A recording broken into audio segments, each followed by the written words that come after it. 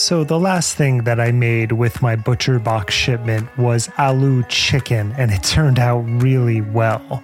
One of my favorite things is to get the shipment and then open up the New York Times cooking app and see what I want to create over the next few weeks. It helps my creative cooking chops, and both my wife and I really enjoy it.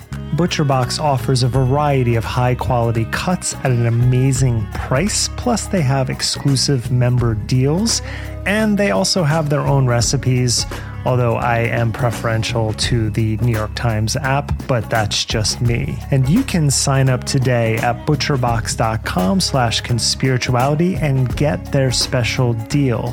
ButcherBox is offering our listeners a free for a year offer plus an additional $20 off. So for that year, you can choose salmon, chicken breast, or steak tips free in every order for a year. Sign up today at butcherbox.com/conspirituality and use code conspirituality to choose your free for a year offer, plus get $20 off your first order. If you're a fan of workplace comedies like The Office or satire like The Onion, then I have a podcast that I know you'll love. It's called Mega.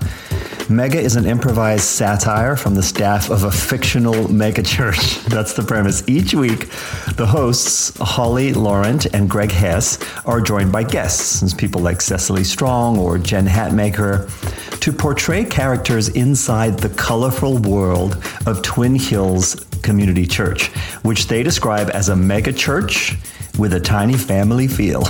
The result is a sharp-witted and hilarious look into the world of commercialized religion, using humor to cope with the frightening amount of power that church and religion have. So I very much recommend you checking out Mega's episodes, like the one with Saturday Night Live's Cecily Strong, playing CeCe String, a hilarious character who's fresh out of jail, and also comedian Jason Mantzoukas. You may find yourself dying of laughter and perhaps inspired to take an improv class yourself. Mega is able to keep you laughing as you think and reflect about the world we live in. You can find Mega on Apple Podcasts, Spotify, or wherever you listen to podcasts. Hey, do you have trouble sleeping? Then maybe you should check out the Sleepy Podcast. It's a show where I read old books in the public domain to help you get to sleep. It was the best of times. It was the worst of times. It was the age of classic stories like A Tale of Two Cities, Pride and Prejudice, Winnie the Pooh. Stories that are great for adults and kids alike. For years now, Sleepy has helped millions of people catch some much-needed Z's, start their next day off fresh, and discover old books that they didn't know they loved. So, whether you have a tough time snoozing or you just like a good bedtime story, fluff up the cool side of your pillow and tune into Sleepy. Unless you're driving, then please don't listen to Sleepy. Find Sleepy on Spotify or wherever you get your podcasts. New episodes each week. Sweet dreams.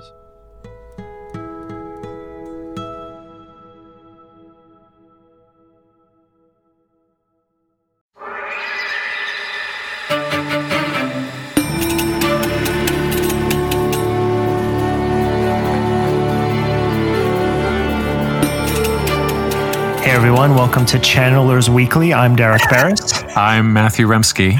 I'm Julian Walker, I think. Oh, Matthew, let me do it this time. Okay, thank you.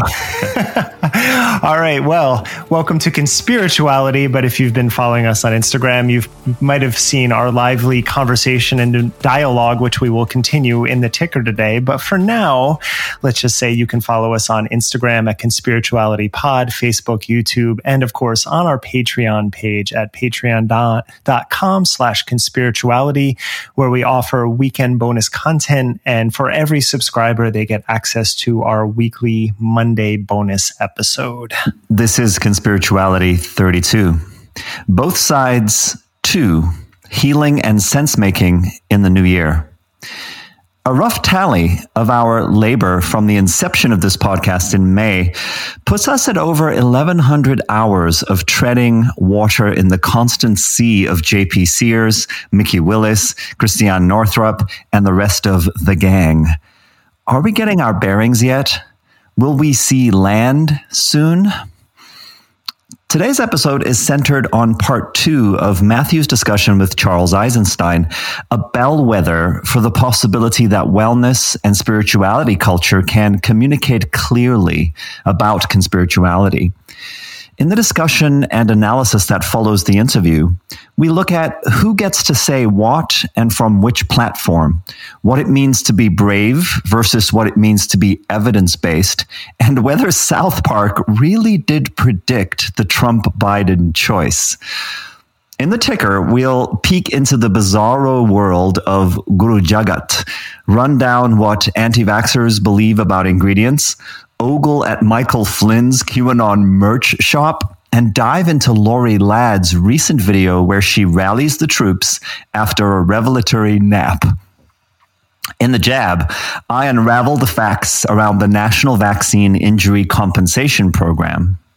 Finally, in a New Year's Eve closer, Matthew wonders from the quietude of a recent home hospice experience about how we might be able to slow down. Happy New Year, dear listeners. This is the Conspirituality Ticker, a weekly bullet point rundown on the ongoing pandemic of messianic influencers who spread medical misinformation and sell disaster spirituality. First up in the ticker this week, it turns out that the Moderna vaccination does have side effects if you have cheek or lip fillers. Doctors have noticed an inflammatory reaction in a small number of patients who have had fillers put into their faces. Now, since your immune system attacks foreign agents in your body, it's probably wondering why anyone would inject hyaluronic acid into their faces. Now, this acid is naturally occurring in our bodies and is used medically to replenish supplies during eye and knee surgeries. Using it to purposefully puff up your face is another story. At the very least, this isn't occurring in the anti-vax crowd, as these are people actually getting vaccines. So let's just recognize that's a good thing. But seriously, the amount of scrutiny that too many Americans apply to adjuvants in vaccines compared to the complete lack of scrutiny about getting a little work done is one of the most glaring examples of ignorance in this industry today. Last week, NBC News reported that a source close to a meeting inside the Oval Office had said that retired Lieutenant General Mike Flynn advocated that Trump declare martial law as a way to overturn the November election result. Now, Flynn, of course, is the disgraced former national security advisor as well, who pled guilty to lying about his communications with the Russian ambassador to the Mueller probe, turned state's evidence, was sent to jail anyway, and then pardoned by 45 just before Thanksgiving. This martial law fantasy is not unique to Flynn. He's also a prominent character in the QAnon conspiracy prophecy, but it's also been supported by QAnon influencers online with the hashtag #CrossTheRubicon. This is an historical reference to Julius Caesar acting against the wishes of the Roman Senate during the Roman Civil War and instituting his dictatorship.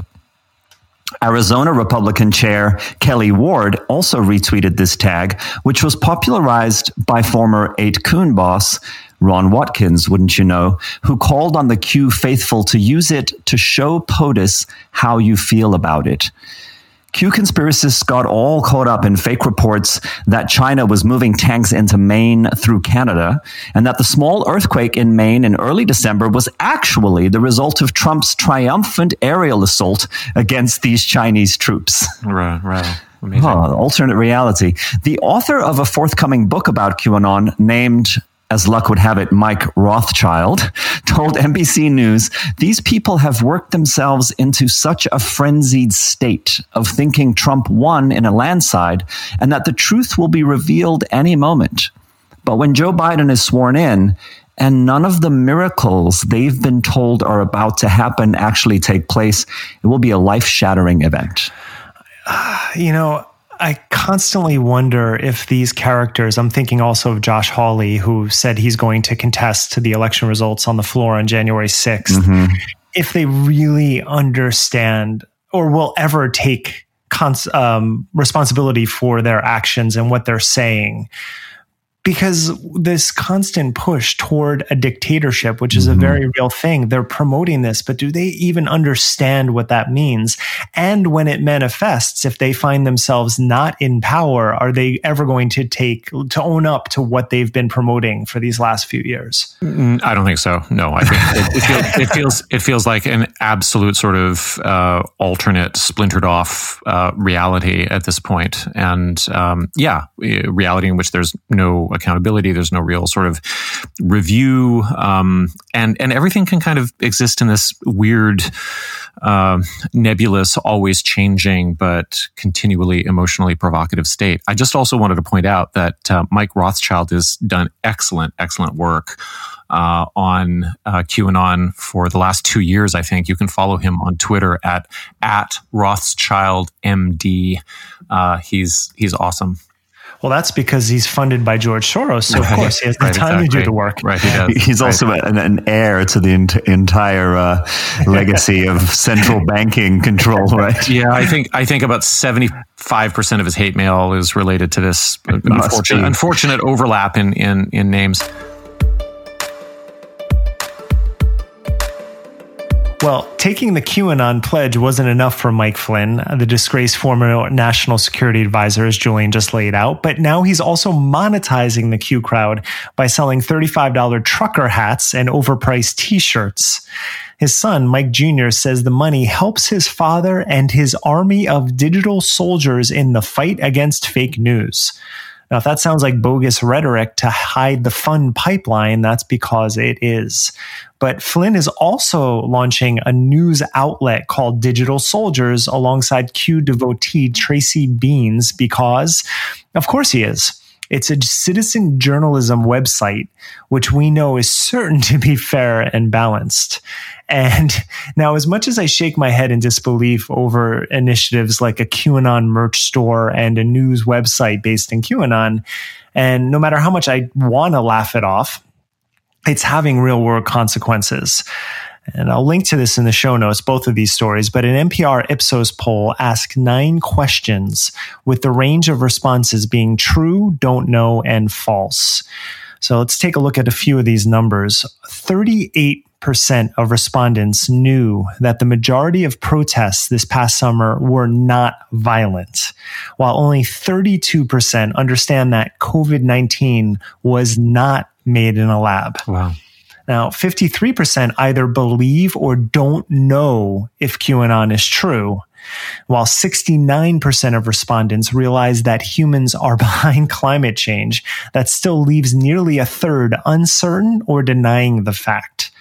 And then finally, moving on, 59% of Americans recognize that Barack Obama was born in the U.S. So think about that. 4 out of 10 don't know or say no. And only 51% of Americans, according to this poll, understand that vaccines do not cause autism. But, as a little bit of a preview of what we'll talk about later, Derek, how do you know? How do you know? Have you looked at both sides? Yes, we will be discussing that post Eisenstein interview because that is, right there, that question, again, we'll laugh it off, but that is behind so much of the rhetoric and propaganda that we experience now. This idea that no one knows, at the same time, people devote their lives, and we'll also get to this in the channeling, to knowing the things we're asking. And exactly. Yet they spend decades of their lives doing this, and we're like, yeah, but they don't really know. Yeah. I had a really funny moment that I'll just share quickly on social media where someone commented on a post of mine, and the standard thing that it's really arrogant to claim you can know because the real truth is that nobody knows. And I delighted in my response, which was that if the real truth is that nobody knows, how do you know? Right? It's like, is that the real truth? So you have the real truth, which is that nobody knows the real truth. And that's always the infinite regression on these kinds of positions. We're about to play you the beginning of a video put up this week that several people sent to us by Lori Ladd, who is the channel that Christiane Northrup references a lot in her often daily, usually weekly transmissions. So let's hear Lori Ladd.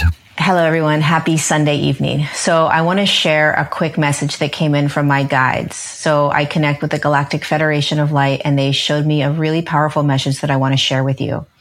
I was lying on my floor listening to music, and they jolted me out of my chill state, and they said, do you want us to share with you what's going on with humanity right now? Really important, powerful message. And I was like, sure. So I sat up, closed my eyes, and instantaneously they showed me this.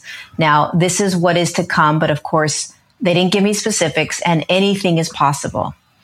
But they wanted me to remind all of us that what is coming for humanity is a new leveling up for us in terms of how we show up. Now, we have free will, so you get to choose how you want to be in every now moment. But the next leveling up for a lot of us is to start to recognize and understand that just knowing what's going on, just knowing the systems that were collapsing, knowing about, information and things that have been hidden from us, these kind of what people used to call conspiracy theory information, right? All of these things that are starting to boil up to the surface for us to read about and learn about. It's no longer going to be enough for us to just know about it. They were showing me tonight that humans are going to have to start to take action, that they're going to have to start to uprise. There's going to be an uprising, and it's totally okay and normal, they were saying. It's not a bad thing. It's not about a civil war or civil upset or unrest or violence or any of that. They were saying that there is literally a leveling up of the light worker and the warrior of light, that we, in order for us to continue moving into these higher states of consciousness and literally dismantling the consciousnesses that are not only trying to keep us in these lower states, but the consciousnesses that can't come along into the higher states, meaning they're not shifting with us. They're being dismantled or collapsed. We have to start to level up against them. Yeah. So she keeps going in that vein. The beginning is just so classic to me. They jolted me out of my chill state and said, do you want us to share with you what's going on with humanity right now? A really powerful, important message. And I was like, sure. and then it's so incredibly vague. Well, it's of course. So up-leveling, uprising, up-leveling, and then consciousnesses and consciousnesses. Well, I've looked at this kind of stuff a lot, as I'm sure you guys have too, over time. And this is always the style of so-called channeled information. It's a lot of vague language. It's a lot of Barnum statements, right? It's a lot of repeating whatever the buzzwords are in that current zeitgeist. Can you just roll back and define Barnum statements for the listener? Sure. So a Barnum statement, you'll hear Barnum statements in a lot of different contexts that have to do with people who are claiming knowledge about you and your life or about reality in some secret way, where they'll say something like, Matthew, as I sit here, and I pick up on your energy, I can tell that you're someone who really likes being around people, but you feel you feel most like yourself when you're alone. Oh my gosh. Yeah. Okay. That's a classic Barnum statement. And most people would be like, yeah, that's so true. How did they know? So my question is it, have we witnessed in this present age of the selfie sermon a decline in the quality of the Barnum statement, in the sense that it's not really receiving any real-time feedback? Because I understand that when people are doing tarot readings, or they're doing astrology or whatever, that they're going to be picking up on sort of receptive clues from the client about what prediction or what kind of, a personality statement is being made, and whether or not it's being received. It's a really good point, because in the one-on-one setting where there is that feedback loop, the cold reading techniques, which is a technique where whether you're doing it or not, you're picking up on all the little cues that you get from people, which range from from everything from their age to the way they're dressed to their facial expressions to the tone of their voice in response to what you say to them. So yeah, and I think more and more you have this online phenomenon of the person who gets in front of the camera and just starts talking in this very vague kind of generalized way. As she goes on through this video, she talks about how the New World Order, the Cabal, and the Illuminati are all really the same group, right? So let's just bundle all these different things together. They're just these consciousnesses that have manipulated us. And that, of course, 2020 is the time that light workers are becoming aware of this hidden reality. But then she goes into this place, and I have to say, a couple people who sent this video to us, they refer to it as her calling for a kind of new age jihad, which some will find an unfortunate choice of words. But you know, you get the general idea. And I find her, especially even in that little clip we just shared, she sort of hedges her bets a lot, right? She says, we're up leveling.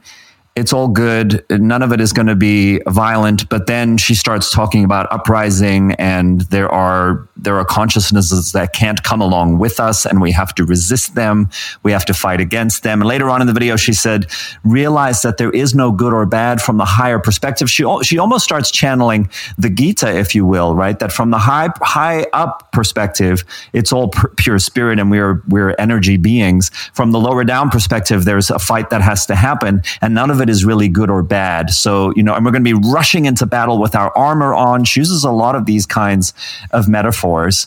So that's are the opponents, are they named ever, or does this all stay on the level of abstract sort of humanoid type forms of like people identified as consciousnesses? So if you think about killing consciousnesses or rising up against them, you don't really have to bear the sort of guilt. It's kind of like stormtroopers in Star Wars. Yeah, at no point does she talk about people. Everything is about this battle. It's like we're avatars, right? For this battle between light and darkness. But I wanted to add one other thing here, which is that I scrolled back through her Instagram because I wanted to get more of a sense of, like, you know, who is this person? Who is this? Who is this representation that we have on social media? I'm really curious. Like, when did the Galactic Federation start talking to her? And I couldn't find that video specifically, but I scrolled back, and her Instagram begins in 2016.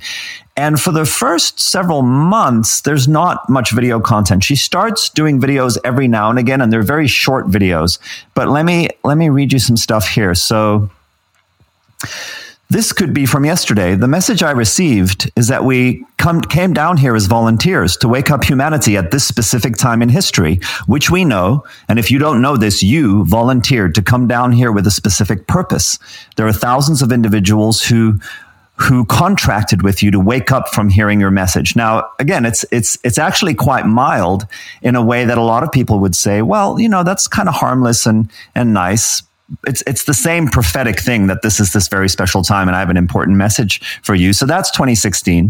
2017, I love to speak. I love to just talk and share what Adama, who apparently is who she was channeling just a few years ago. Are they part of the Federation, or it's not clear? Okay. It's not clear. But you know, I did this IG live. I thought we were going to be talking about empathy, but it turned out what he wanted to get across was a much deeper message about connecting, for empaths, about realizing that other people's energy really can't affect you at all. And as we shift up to higher frequencies, it becomes possible to live with no one doing anything to our energy.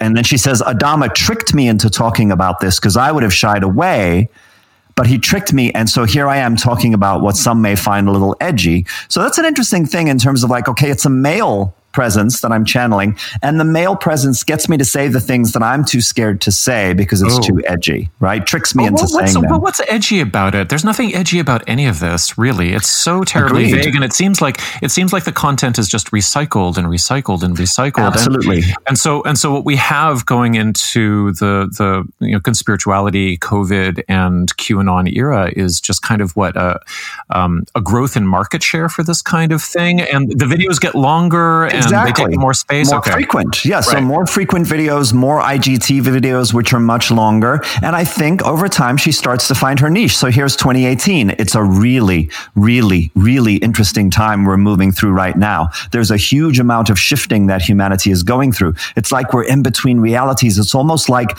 they're showing me these light beings that were in between worlds right now. So, you know, and at some point... That was 2016, though. I don't get it, Laurie. Like, that was... I don't get it.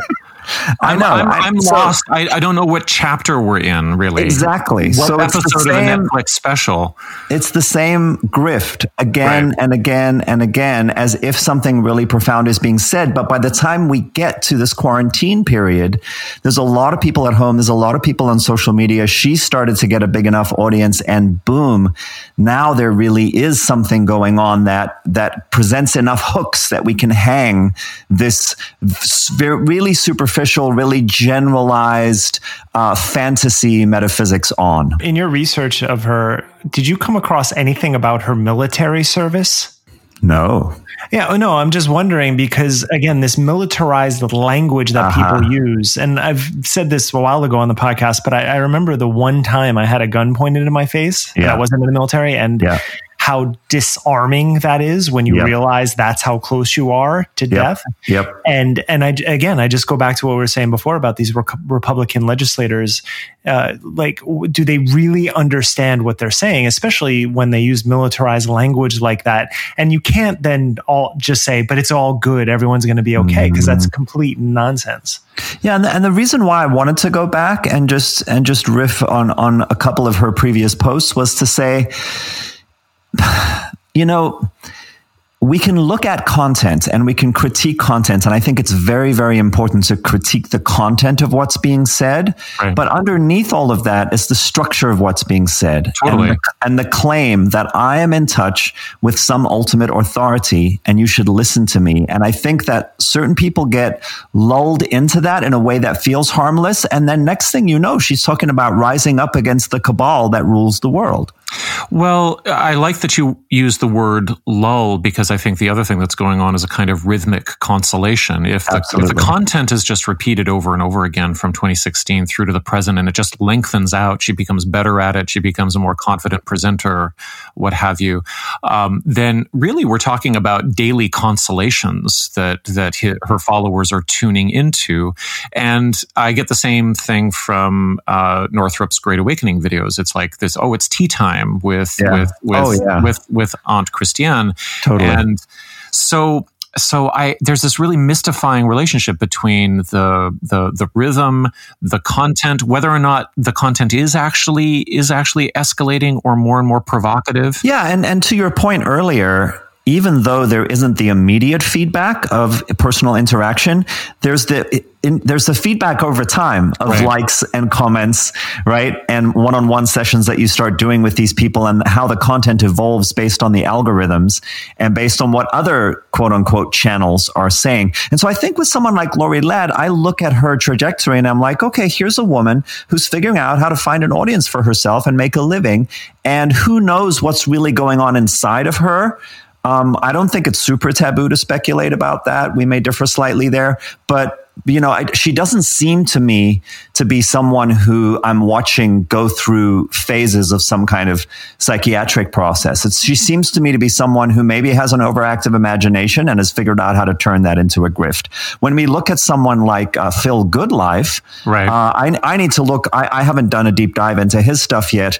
But you know, based on some things that were shared with us, and based on some things I know that you've seen in his content, there's more of a sense that you have a window into someone who is, just going through a lot in terms of states of being, right? Well, to that point, I mean, on Instagram, if you follow us there, you will have seen that we each gave our perspectives on channeling, and we have some different things to say about that. But one of the things that we're kind of butting heads a little bit about is whether or not it's reasonable or useful to speculate on the psychological state or the psychiatric, challenges, the mental health issues of particular channelers.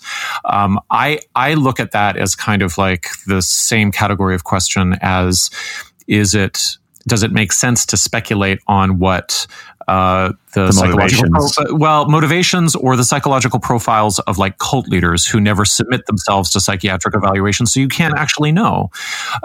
But we have with Phil Goodlife, we have him disclosing on his bio that he's had several mental health related hospitalizations, and this brings up a question I wanted to ask both of you, which is that if this is a thing that influencers in this kind of like messianic channeling role actually are dealing with, untreated issues or what have you.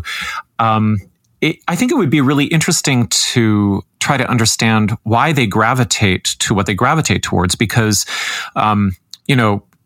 it's come up several times in my sort of circle, in my personal history, that somebody going through a mental health crisis has latched on to simply what has been available to them in order to make sense of it.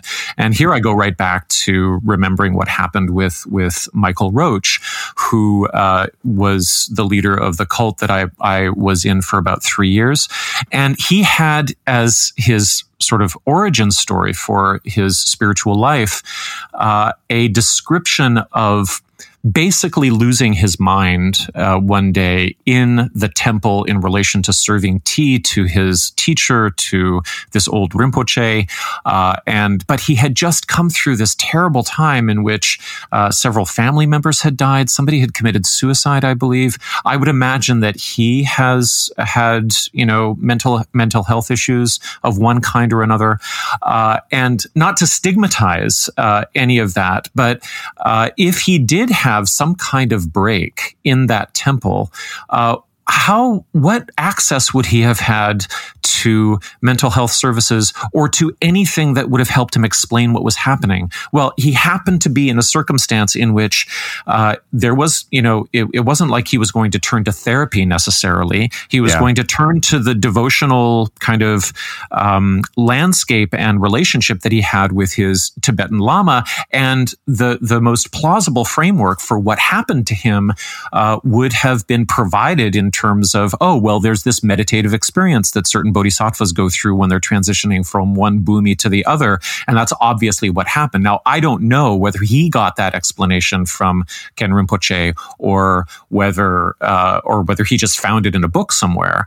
But it's like, and so when I was remembering that, I was thinking about, okay, well, what happened to Phil Goodlife if he had real difficulties at a certain point? Like, did he come out of a hospitalization and somebody handed him a Galactic Federation card? Like, is it just as simple as that? Like that anything that was around you in a society, in a care system, basically bereft of meaning and care, that you kind of jumped in and you were able to almost miraculously make something out of what was just available, You bring up long-standing questions in mental health, and I'll just give brief overview. In the 19th century, the Quakers, using guidance from the sort of bathhouse spa system, meaning like the saunas, not like spas, but in Europe, we're talking about Quakers after all, right? Yeah, and they had one of the best models for mental health treatment in America. It was simply like when people would break down, you would go out in nature and commune with other people who were having problems, and the recovery rate was phenomenal. And then pharmacology comes into play.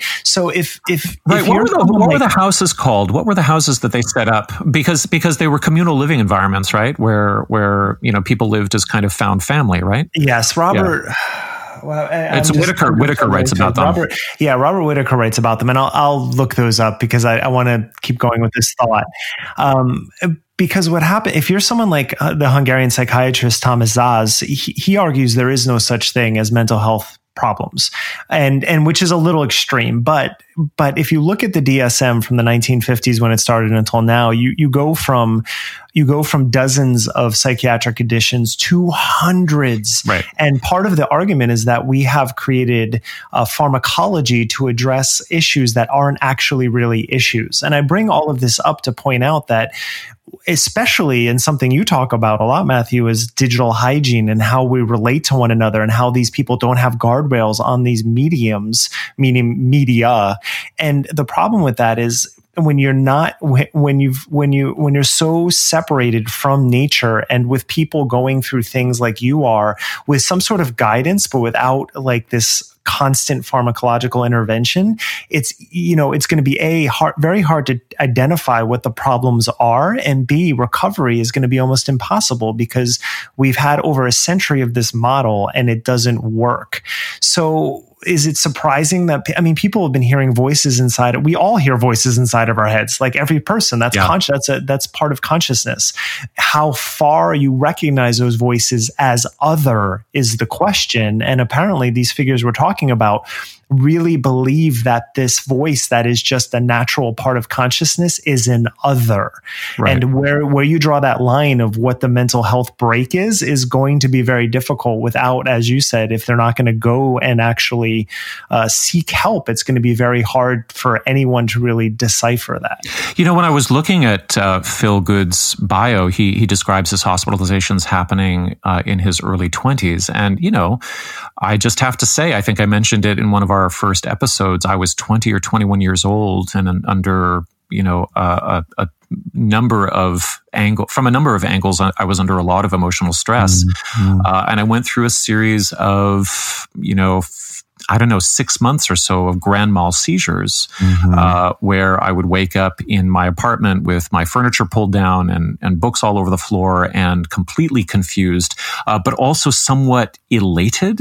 And when I finally, took myself to a neurologist, there was nothing found.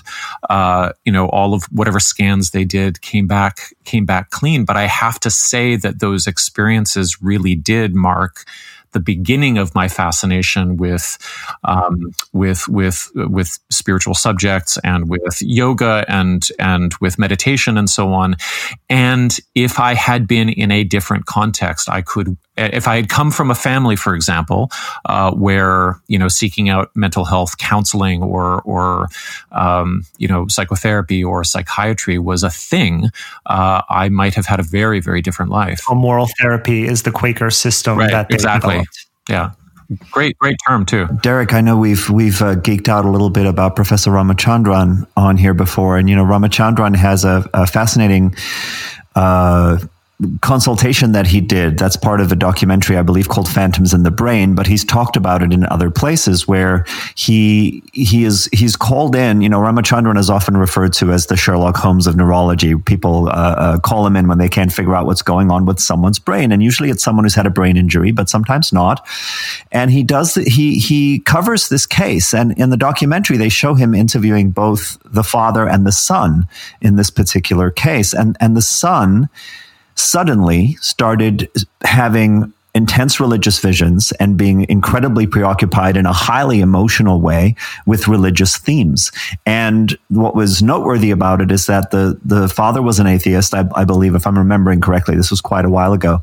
And the son had been raised without any real religion. And the son actually, when he was not in those states, didn't really believe any of this stuff and was very confused by it. But when he was in that state, he would be absolutely consumed with all of this. Right. And so this is where I first heard about temporal lobe epilepsy and how there's something that can happen where, and this is neurological, right? We're talking about biology here, but it manifests in terms of states of consciousness and the lens through which we perceive reality.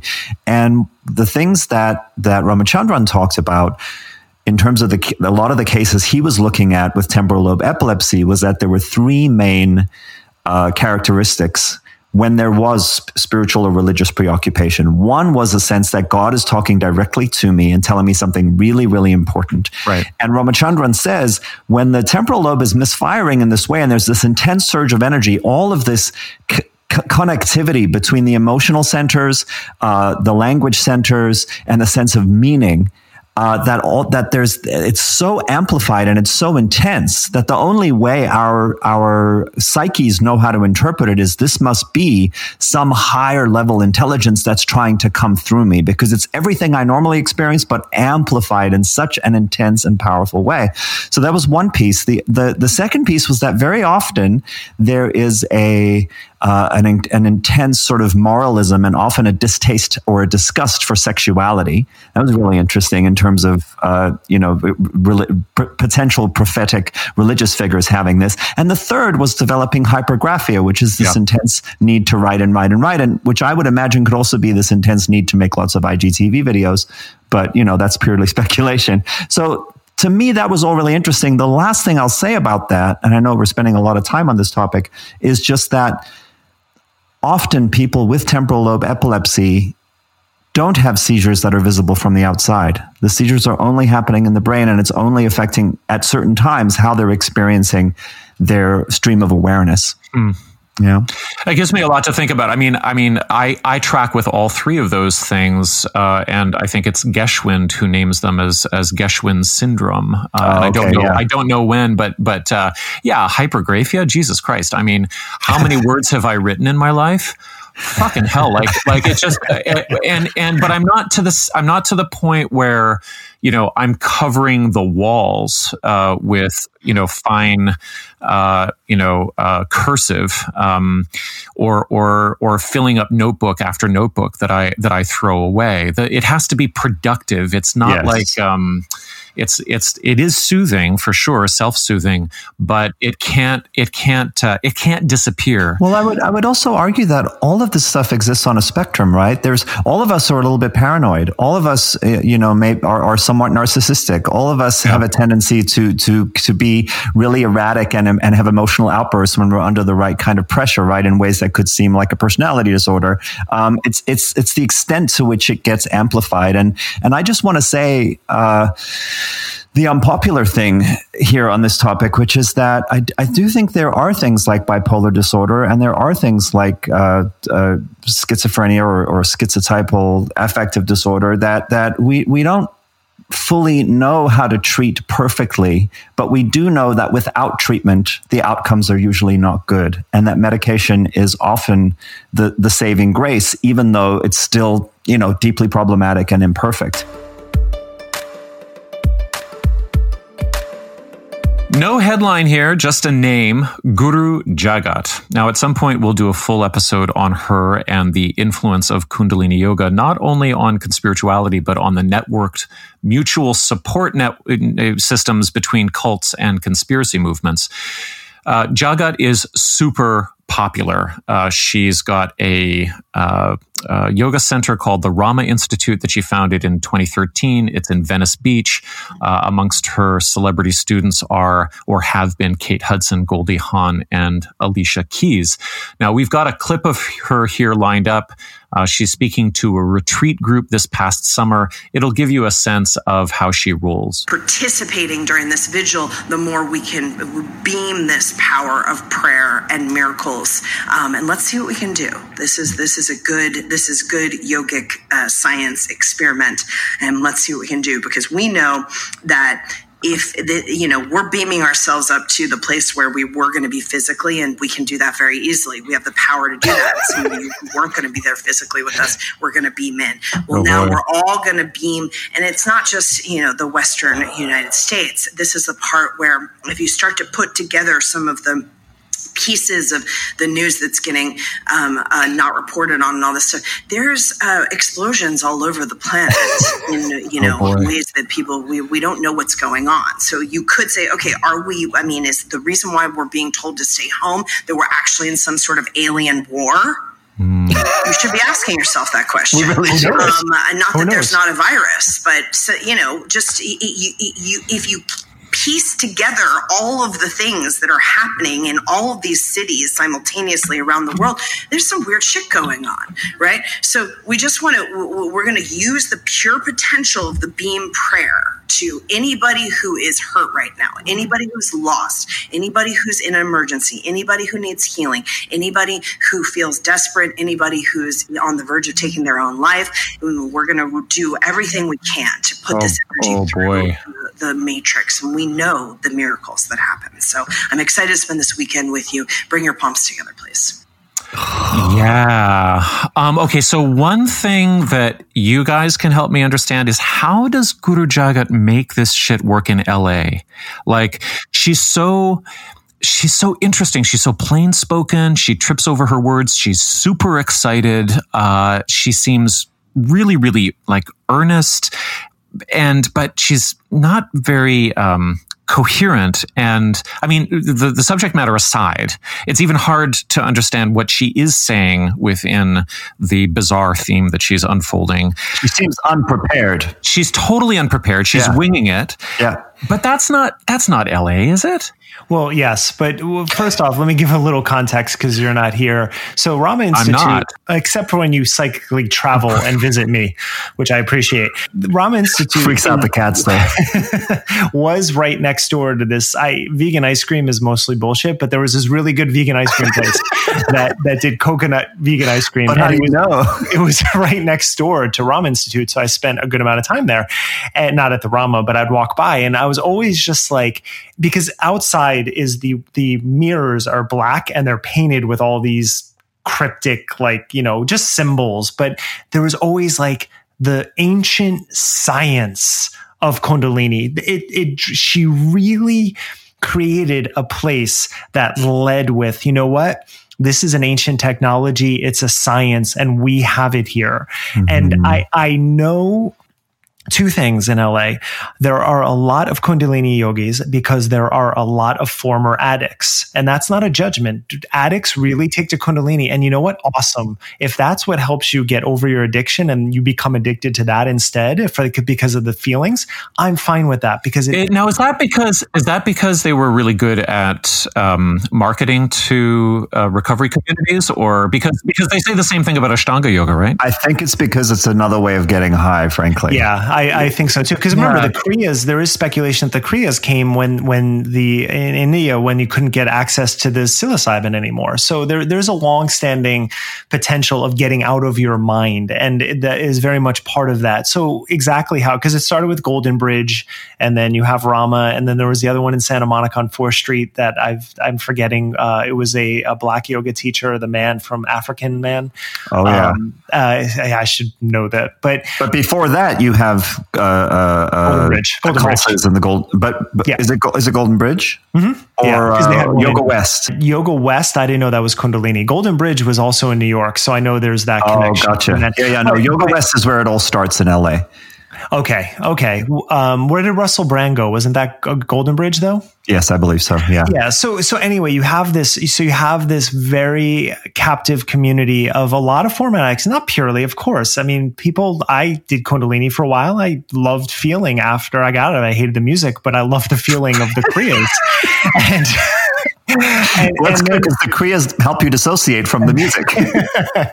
And then you have the catchwords, the buzzwords, which I think personally, just from an outsider perspective, is one of the things that she capitalized on. It's like, I'm downloading source. Like, Julian references before, the constant adoption of whatever is hot at that moment in language. And obviously, you are literally buffered up against like Silicon Valley West in LA, where her institute is. So you have this very technology forward languaging that's showing you connect to a source, but we're doing it in a very new way. And even though, on your channel or video, you use the word banal, Matthew, which I thought was the perfect word for a lot of this. And even though the language is banal, the marketing and the way that you bring you in, and then just what you're actually doing through the Kriyas, you're after an hour of breath of fire or whatever they're doing, they're in a very suggestive state. And I think that's where people like that can really capitalize, is when people are so physiologically open. You Totally. can do pretty much anything. Aliens are here? Sure. Okay. Yeah, I'm setting aside all of my critical thinking now, because I've never felt so open and so good before. I think it's something that I've witnessed happen in different communities around yoga, which is you go through this phase. What's happened is, when I first started practicing yoga, it was like Chuck and Mati here in LA, and Anna Forrest, and oh God, I'm forgetting his name. There's people like Rod Stryker. There's this group who were of a certain generation, and there was a small number of them, and they had a lot of students. And then their students all started taking teacher trainings, and teacher training started becoming more and more people, and less barrier to entry. Anyone can take the training if you have the money. And so you have this new generation of teachers who come up. And then that generation ruled for a while, and there were a larger number of them, but still a relatively small group. But if you have more and more people taking teacher training, and you have more and more of a pop culture sensibility and less of a sense of like authoritarian hierarchy, sometimes it takes a little longer to break down, like in Kundalini Yoga, which I will straight up say is a cult. That authoritarian cult, everyone wearing the same clothes, everyone having the same hairstyle, everyone taking the same last name, all of that kind of stuff. Still, it's been permeable to this sense of pop culture evolution. And so I think that Guru Jagat came along at a particular moment. She's young. She's attractive. She has some kind of charismatic thing going on that appeals to a certain sort of person. She's female. And it was like this is the new leader in this kind of community. And she sort of broke off and did her own thing, right? I guess I'm wondering from a regional perspective, do you think she does well in LA because of the kind of earnestness that she affects? Like it almost like she presents as though she's coming from Wisconsin or something that. I don't think it's the earnestness. I think it's the regular chick. It's like we are these empowered females who get these downloads, and we're going to just share it with you in a very sort of matter of fact, like hip language. Now, the main thing, just back to the ticker story here, the main thing everybody should know about Guru Jagat is that she has come up, as Julian has referenced already. I'll go a little bit farther and call it a criminal religious organization called Kundalini Yoga, founded and directed by the late sociopath known as Yogi Bhajan. I love the tea. Come on, don't kill all my idols. Earlier this year, Bhajan was canceled from beyond the grave by an outpouring of survivor reports of his abuse, beginning with a memoir published by one of his personal secretaries. We could also substitute terms like slave or assault survivor. Her name is Pamela Dyson. She wrote a kind of an incredible memoir. Her revelations were not news, however. Kundalini Yoga and 3HO, which are kind of almost intrinsic to each other, had already settled and suppressed civil cases against Bhajan in the 1990s, one involving a minor who accused Bhajan of forcible confinement and rape. But behind the institutional systemic abuse and all of its enabling, the yoga school itself is pretty much built on a house of cards. We'll post once again Philip Deeslip's excellent academic work on the super sketchy claims made by Bhajan about where his techniques came from and whether or not there really is such a thing as Sikh Tantra. There is not really.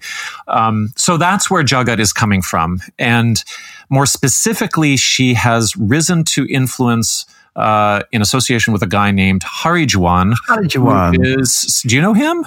The Toner Bandit. The Toner Bandit. He's 64. I do know him, and I believe Derek knows him too. Do you actually know him personally?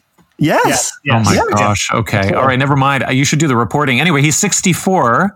So he's first generation Kundalini Yoga. He says he's taught since 1975, which means that he's benefited from a very long tenure with this organization, which is very wealthy, by the way. And about 20 years ago, Is he not also Russell Brand's main guy? Oh, geez. I really hope think he not. is. No. I know it was a female teacher, because when he bought her a car, there was a big thing in LA. It's like, oh, you can't accept a car. Russell Brand appeared on some talk show with Harijuan. I'm pretty sure I'll dig it out. Oh, gosh. All right. Anyway, Harijuan was sentenced in 2002, I believe, or 2000 to 2 years in prison for fraud as the lead defendant in one of the many 3HO related business operations that have, undergone legal scrutiny. Bhajan himself was extremely entrepreneurial, and his lead students all participated in that. Harijwan fraudulently billed 520 companies for copier toner that he never even sold or sent. This is all while he's in the organization. This Absolutely. is not, he had a terrible past and then he found Kundalini Yoga. This is like what he's doing while he's in 3HO. Right. So among 3HO dissidents, as Julian points out, he's known as the toner bandit. And he has firmly taken his present day sect and Jagat along with him into double down territory with regard to Bhajan's abuse history. He's called the whistleblowing and ancient strategies for suppressing Bhajan's light, and so on. Likewise, Jagat's whole vibe throughout the scandal cycle has been to stay the course. Now, is she in the news? Not really for anything notable or off-brand, but a listener did send us a late December video conversation from her series called Reality Riffing, which is pretty much on point. It's kind of what she does. She has a guest on this conversation. Her name is Mandev. She's a filmmaker. Now, Mandev is a diminutive, soft-spoken devotee, and she's made a bunch of little films to protect the honor of Bhajan in light of the attacks by the people he raped and abused. Attacks in commas there. So I'll say more about the films at a later time, but it's enough to say for now that they are classic cult propaganda. They're not films in any public sense of the word. They're terribly shot. They're terribly spliced together. They're crushingly boring. It's a real sign of cult content when you know that the only possible way anyone could consider to be competent would be is if they were total devotees themselves. So there's a lot to say about Guru Jagat, and I'm sure we'll do an episode on her, but I'm going to quote what she allows Mandev to say in this conversation about why she produces propaganda films for the Rama Institute and Bhajan, because here she's speaking about a film called The Futile Flow of Fate. And the film revolves around a teaching that Harijwan gave after Pamela Dyson's book came out. And he's sitting in front of this enormous brass symbol that looks like a comms satellite. Jagat says that it was made for Van Halen. I don't know about that. But without, I guess that's LA too, right? Then without context or dates, the cuts in this little film whiplash back and forth between weird text scrolls and archive footage of Bhajan. And Mandev in this conversation says that the film started where, all this stuff started coming out about Yogi Bhajan and no one was saying anything. And that was heartbreaking. And so I had to do something because one of the things I've learned, I love reading about, history and the French Crusades and like the different churches. And this is a pattern that's happened over and over and over again. Like, there's one community in the south of France back in the Middle Ages, yoga. They did yoga meditations. Women had positions of power. And what happened was, everybody became too conscious. And so what they did, they went in and destroyed it, right? And the whole lineage disappeared into song, into art. And that pattern has been happening over and over again throughout history. And I found it interesting that everybody just ignored that, right? And it was just such a mind control operation. It was so obvious to me. So does this sound familiar a little bit? Because, what we're going to be able to look at as we go deeper into Guru Jagat is how a cult that, here we have a cult that blends conspiracy theory about false accusations against their founder, and they blend that with conspiracy theories about the pandemic. That the fires are starting from space, that there's explosions happening all over the planet, and that we're being told to shelter in place because of an alien attack. Mm-hmm. And what it does is it conveniently removes the focus from Kundalini Yoga, 3HO, Yogi Bhajan, and the complicity of Harijwan and the abuse benefits accrued by everybody who's still in the organization. And this is something that we really shouldn't forget, that some conspiritualists might not really give a shit about the pandemic or masks or vaccines, but they'll nonetheless seize on that moment and that content, in terms of cultural disruption to hide their own dirty laundry or to push their own stuff. So this is the whole principle of disaster spirituality, that you capitalize on chaos to bolster your own transcendent promises. And on that note, she also did an online conference last weekend with the headliner, David Icke. Oh, wow, really? And I also want to point, well, first off, Julian, Tej was Russell Brand's teacher. Tej Aracasa. Tej, thank you. And but one thing I want to point out in that video too, because it was actually the most disturbing point of the video with Mandev, where she says something to the effect, and she was using the Dalai Lama as an example at this time, where say your teacher abused you in some capacity, that they did it for your own good. So she's basically giving license for someone to do sexual abuse and saying, but they're working from a place of higher power. And again, I know this is repetitive throughout cults, but to see it like just happened last week, and for her to say, oh, it's all good, was really, that part just jumped out to me and actually hurt. I think she's misquoting the Dalai Lama, who was asked about whether whether it's okay to separate yourself from a teacher who is unethical, and he said, yes, it is, but you have difficulties if it's a tantric relationship, and that has to be renegotiated. But this is also where Mandev goes and talks about how Chogyam Trungpa was this wonderful person who healed everybody through his crazy wisdom. Exactly. So there's kind of like a pileup of stories around beneficent sociopaths that really kind of occlude your own history. I think what she actually says is you have free will to leave that teacher if you have issues with them and if you feel they've hurt you in some way, but you are not allowed to talk shit about them. Oh, that's right. Exactly. Or question their methods. Yeah. Mm-hmm. Yeah, but I need to see the quote from HHDL because we got to get that accurate. He doesn't tend to say stupid things. The Jab, our weekly segment on the crucial COVID vaccine and the misinformation conspiritualists love to spread about it. A common point raised by people arguing against the safety of vaccines is the existence of the vaccine court. Well, if they are so safe, then why is there this court where the government has so far paid out $4.4 billion to people injured by vaccines? They will ask. Sometimes it's even framed as the court being secret. Sounds pretty ominous. So for the Jab this week, I took a look. A quick note here, amongst other sources, I'll be referencing reporting that you'll find included in the show notes by Jeffrey Kluger in Time, James Hablin in The Atlantic, as well as a lecture by Professor Anna Kirkland on her book called Vaccine Court. It turns out that the origins of what is more formally called the National Vaccine Injury Compensation Program are closely intertwined with controversy over the DTP, or diphtheria, tetanus, pertussis vaccine during the 70s and 80s. It was believed that roughly 1 in 310,000 children vaccinated were at risk for a brain injury called vaccine encephalopathy. Encephalopathy is the right way to say that word, which could result in permanent damage. Because pertussis killed on average 6,000 kids per year, and the claimed brain injury at roughly 50 per 15 million had not been demonstrated as causally connected, and because the vaccine was so effective at preventing the disease, vaccination nonetheless continued. Now, by 1990, it will be shown that the vaccine was completely unrelated to that brain injury, which was actually caused by infantile epilepsy. But due to public outcry and sensationalist media coverage, vaccine manufacturers were inundated with time and money-consuming lawsuits, and therefore had a hard time securing liability insurance.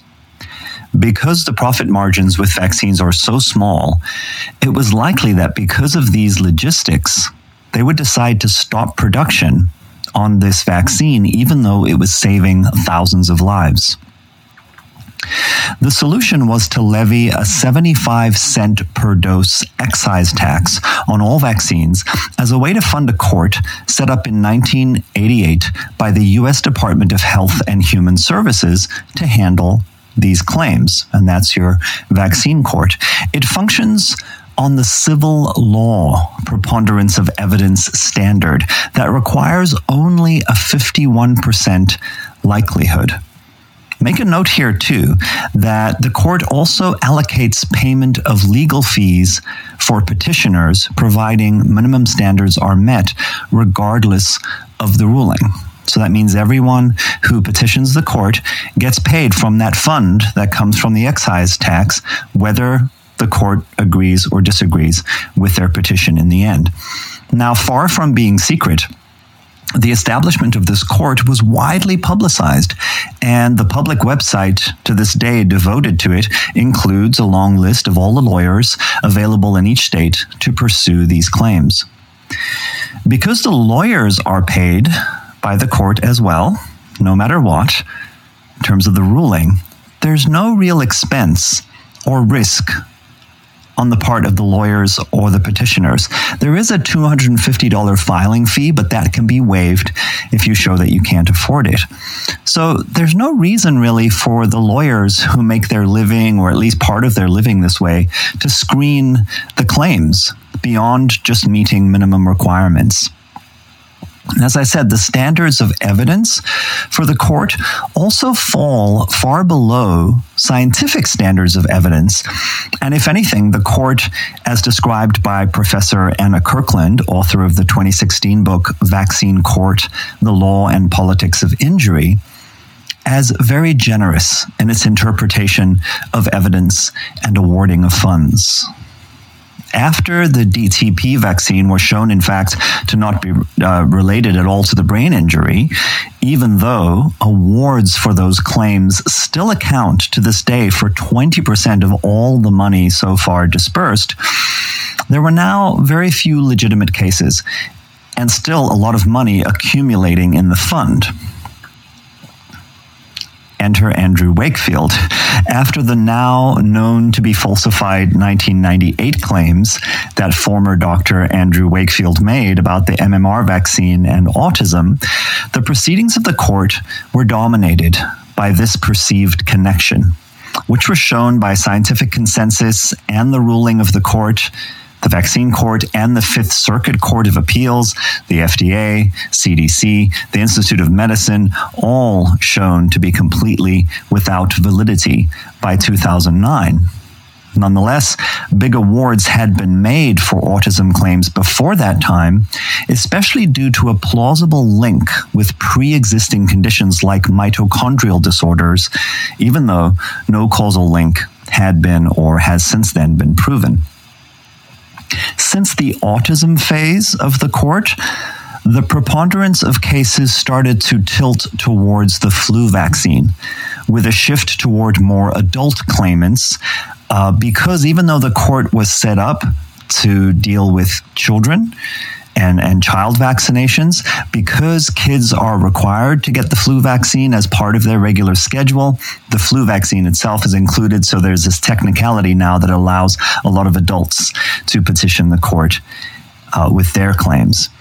Most of the payouts for the flu vaccine are due to fainting, which sounds minor, but it turns out a small number of people who do faint end up getting seriously hurt when they fall down, or perhaps in some cases they faint while they're driving and have a terrible car accident after receiving their shot.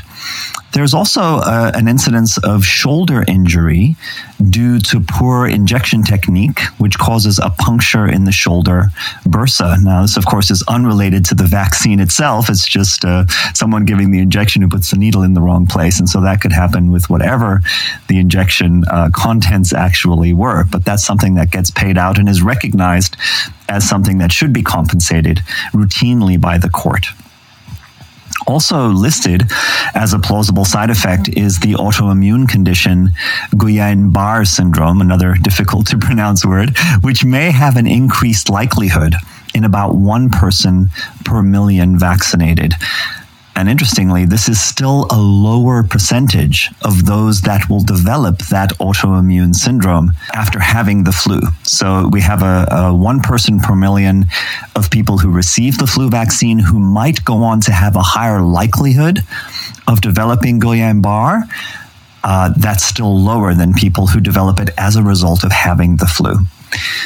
Additional instances in which the court automatically awards claims have to do with rare transient arthritis associated with the rubella vaccine, and even more rare, anaphylactic shock from the chickenpox vaccine. However, 80% of cases awarded are via settlement and do not fall into any of those previous categories that I just mentioned. They're not agreed upon by the court with regard to actually showing vaccine causation, because the scientific evidence is very weak for that. And they're settled based on the intention of the court to allocate the funds that are accumulating all the time in the event of any possibility that there was an injury from the vaccine. Of course, the scientific community finds these awards deeply problematic because the civil law standards of evidence and the legal procedures in this unique court are so different than those of science. And so these rulings create an unwarranted public perception of vaccine dangers.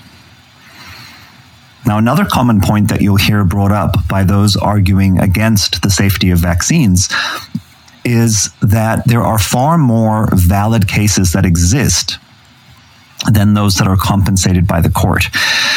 There's something called the Vaccine Adverse Event Reporting System, or VAERS, V-A-E-R-S, and that's often pointed to as evidence that there are way more cases of injury than the mainstream narrative acknowledges, right? Okay, so here's the problem with that. VAERS is a completely unregulated public database that anyone can just go on and report any belief that they have that a vaccine injury has occurred, with no supporting evidence required, no bar for entry. Manufacturers and doctors are actually required to report to the database anytime they think that an adverse reaction may have occurred, and lawyers can also report to it as well every time they pick up a new case with a new claim of vaccine injury. So this makes the numbers on that database hugely inflated with no causal test in place. There's no test that validates, this is actually a claim where causality has been proven. And the vaccine court actually, within their standards of evidence, allows the VAERS database to be cited. And often what is being cited by the lawyers is their own reporting to VAERS of the claim that that the plaintiff they're representing has made. So there's this circularity that makes it seem as if there is strong evidence when really there isn't. This is just part of how the court functions, and the perception that I've formed from looking into this is that it's very much about wanting to err on the side of the petitioners and wanting to use the money to help people who are, experiencing something difficult, whether or not it can be demonstrated that it's because of the vaccine. Lawyers, incidentally, are also permitted by the court to use papers from discredited journals created by anti-vaccine activists, as well as parental or anecdotal reporting that in scientific terms falls into a high likelihood of being merely correlation and not causation. Evidence of plausible causality is also accepted in the form of package inserts from the manufacturers themselves that list all possible adverse reactions, however rare those might be. Now, nonetheless, with all of these facts in place about the vaccine court, which again seems to me to bend over backwards so as to err on the side of petitioners whenever possible, that huge sounding $4.4 billion awarded over the last 30 years or so is still consistent with the estimated roughly 1 per million incidents of adverse reactions based on the billions of doses of vaccines delivered. For example, with 2.5 billion doses of vaccines administered between 2006 and 2014, 2,976 claims came before the court and 1,876 were compensated. So that's out of 2.5 billion, right? Between 1988, when the court began, and 2014, a total of 4,150 cases were compensated, with, of course, that 26-year period seeing several billion doses of multiple types of vaccines given. So there are some facts, there are some figures, some data on the vaccine court and the vaccine adverse event reporting system. Hopefully that shines a little bit of a light on this topic that comes up a lot when discussing the safety of vaccines with people who are either hesitant or anti-vax activists.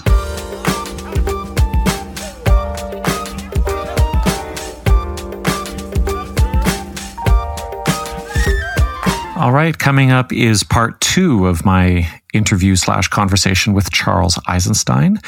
Once again, he's an American writer and philosopher, best known for books like Climate, A New Story, The More Beautiful World Our Hearts Know Is Possible, The Ascent of Humanity, and Sacred Economics. In this 2-part discussion, we looked at his recent writing, especially 4 essays that he's published since the pandemic crashed down upon our lives. And in the discussion afterwards, Derek and Julian and I will be looking at things like what does it mean to be a writer with and without guardrails? What does it mean to be brave as a writer? What does it mean to be transgressive as a writer? And also what the nature of evidence is. So here it is. Once again, I'd like to thank Charles for coming onto the podcast and also Dr. Lissa Rankin for connecting us. I hope you enjoy it. Yeah, I mean, maybe I'm being a little naive, and not appreciating like the team. Oh, it's incredible. Team that would be needed to take on a topic like that, which then leads me to think, the kind of money, to investigate the Trump family, there's certainly a lot of powerful and wealthy institutions that are very happy to fund the kind of to have the resources necessary to do that kind of investigative journalism.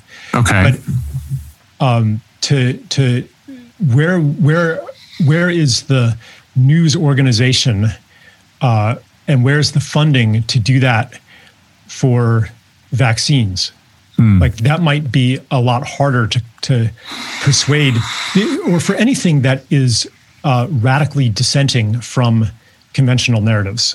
But isn't there a slew of anti-vax literature that's sort of that's at least attempting to, or perhaps pretending to do just that? Most of the anti-vax literature is like most of it's like some person who had an awakening. Usually there's 2 categories. Usually either it's a doctor who noticed, damage happening in their patients, or it's a mom. Mm-hmm. And then they spend the next 30 years doing the research. And they there's a community of these people, but none of them are, have that kind of institutional resource that you're talking about. Right. And it's another situation of we can't know. And this goes not only for vaccines, but for anything that is radically counter-cultural. There's just not the resource, because almost by definition, the resource is in the existing institutions. So we have a very powerful system of paradigm protection in place right now. That doesn't mean that all the paradigms protected are wrong. Probably most of them are right, but we won't know until their failure is so evident that from direct experience we start to question the unquestionable. I mean, to me, it comes also down to a very personal question about what is the genre that I'm writing in?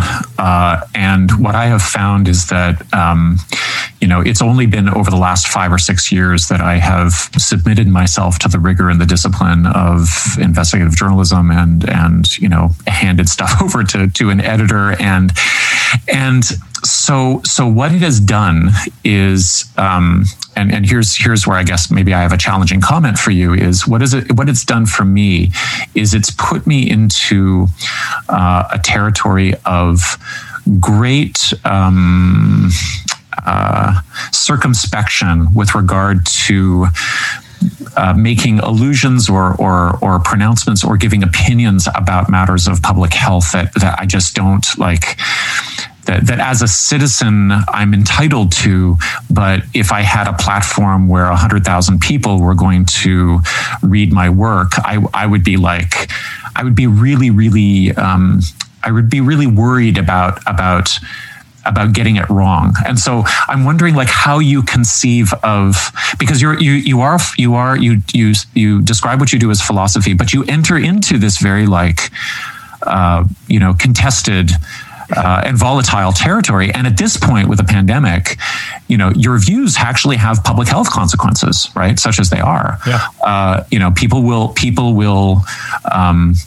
People may live or die according to the way in which they are activated by popular culture or humanity's views on the pandemic. So where are your where are your guardrails for that? Like, I'm very happy when I publish something on an organization that the publication is going to stand behind me like 100%. And so how do you manage that terrible freedom, let's call it? Yeah. I mean, I've gone through in the last 9 months, I've gone through phases of pretty intense doubt where I'm like, oh my God, what if I'm wrong? What if I've killed people because I'm wrong? Right. And not only about COVID, but, for the last 18 years, I've been writing, pretty radical critiques of civilization. Right. Like in my most recent book, for example, I make a pretty strong case that, I think it's strong. It's not without research, but it's not a whole investigative team. A pretty strong case that small-scale organic agriculture can actually outproduce industrialized agriculture in terms of yield per hectare. Right. Not in terms of yield per unit of labor. Right. In that regard, industrial agriculture is much better. Right. But what if I'm wrong about that? What if I'm just, predisposed to believe these hippie farmers, and these the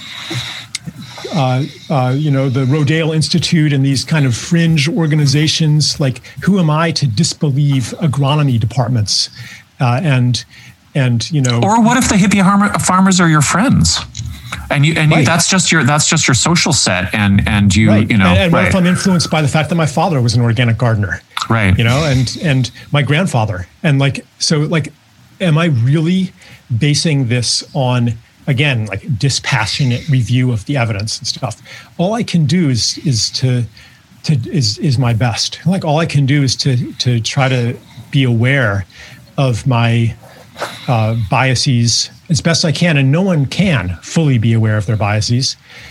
Let me point out. So, as far as COVID goes, at some point, see, that's the other thing. I feel like I can never be entirely 100% certain about anything. Does that mean that therefore I never say anything that might cause somebody to make a bad decision? I mean, at some point, I think we have to understand that the audience, they're going to hear my viewpoint and they're going to hear other viewpoints as well. And I have to, as long as I'm honest, that's what's the most important, is to not pretend to have knowledge that I don't have, but to say, here's how things look from where I'm sitting. Here's who I'm listening to. Here's what's not being said in the discussion. And really, that's my role, I think, that I'm refining. But it's to say what isn't being said. But your whole confession that you just gave there, that would be an additional very powerful framework around a reflection on what does the individual content producer, who happens to be male, who happens to be white, who happens to have charismatic appeal to people, what is their responsibility as they come to the fore as somebody who has, some kind of social power. Is it enough to say, well, it's my opinion or my work is going to be one bit of work amongst many other bits of work, and people just have to sort through it themselves? Or, as your platform grows, do you have to knock your own kind of sense of the importance of your opinions down in tandem, and then focus on I don't know, because you obviously want to speak to the issues of the day, but Charles, the thing that I hear in your essays the most is this yearning for peace amongst people. Right. Mm-hmm. And that's what you want. Everything that I read and it seems to boil down to can't we just get along? It feels like you have a very sort of intimate grasp of the psychological issues at play within yourself and maybe in your circle of relations, and that's where that's where the heart is. And then you use that. I'm just giving a bunch of opinions now, but you use that to look out into the world and see what and see what you don't like happening, and try to visualize what you would like to happen. And that's different from participating in a research team that's going to try to find out the closest to the truth about a matter that they can find out. Those are different processes. But we're living in an age in which people might spend more time reading you on COVID than they read the material from their public health officials. You know what I mean? It's a weird environment. Yeah. And I think that reading what I write on COVID is going to help them evaluate all of the different kinds of information they're getting in a different way. I hope that's the case anyway. Right. Because what the health authorities are saying about it is grounded in these, unconscious paradigms, these myths that are not the only way to see things. And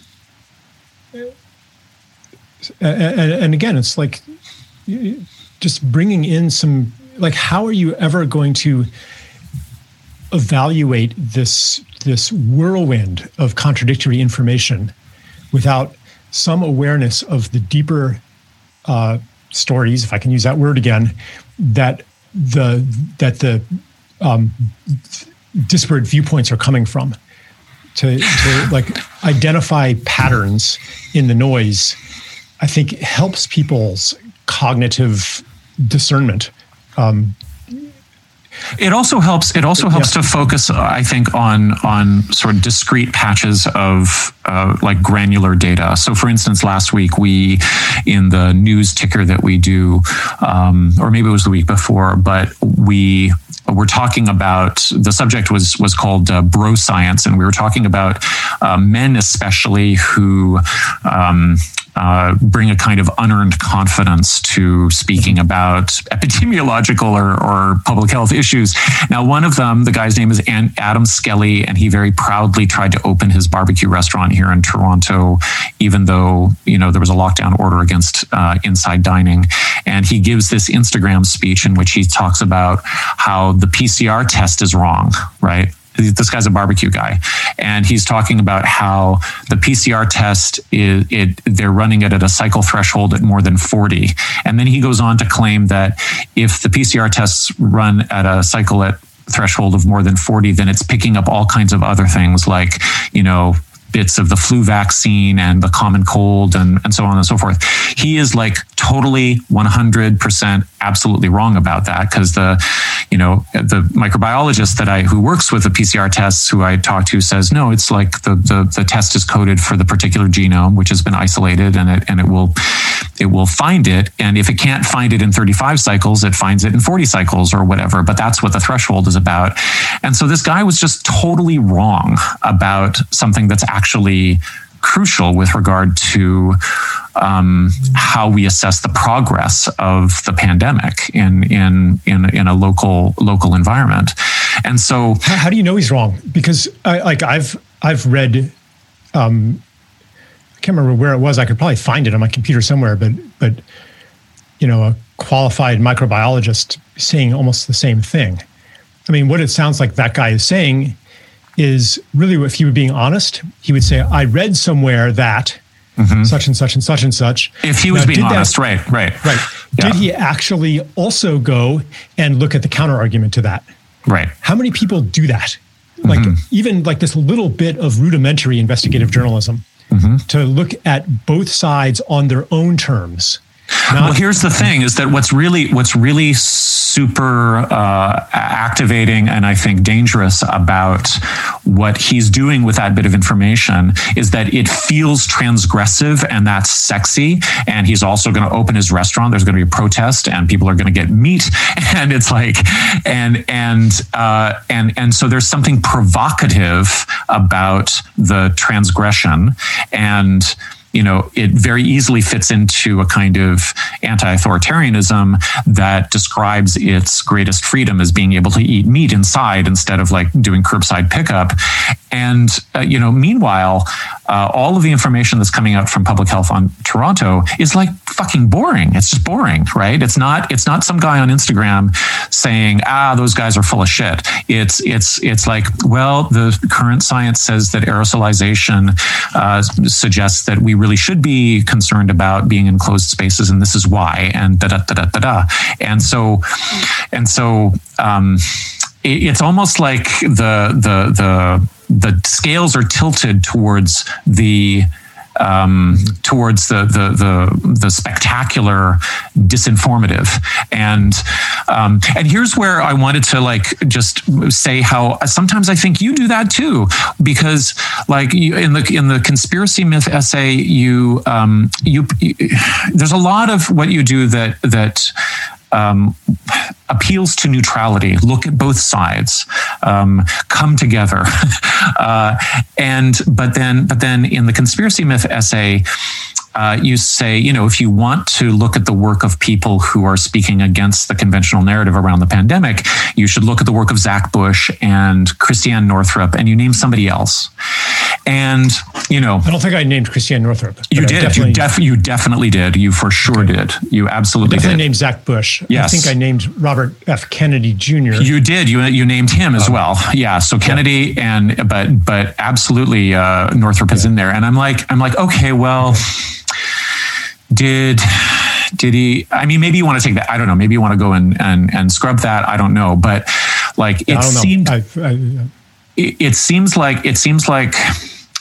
like you there I ask who your audience is, like who you're gonna push people towards sources that are I don't know, that they seem to be saying something revolutionary. And so sometimes I feel like you resonate with that as a social function. It's like, I'm going to say something revolutionary here. I'm going to get above the fray, and I'm going to give a new type of story, right? And so there's maybe an identification with people who are doing that in their various fields as well. I don't know. Yeah, I mean, I do identify with people who are bravely defying conventional wisdom. Right. Whether they're right or wrong, they're still brave. A lot of these people are. But might they just also be nihilistic or disruptive or like sometimes that could be true too. But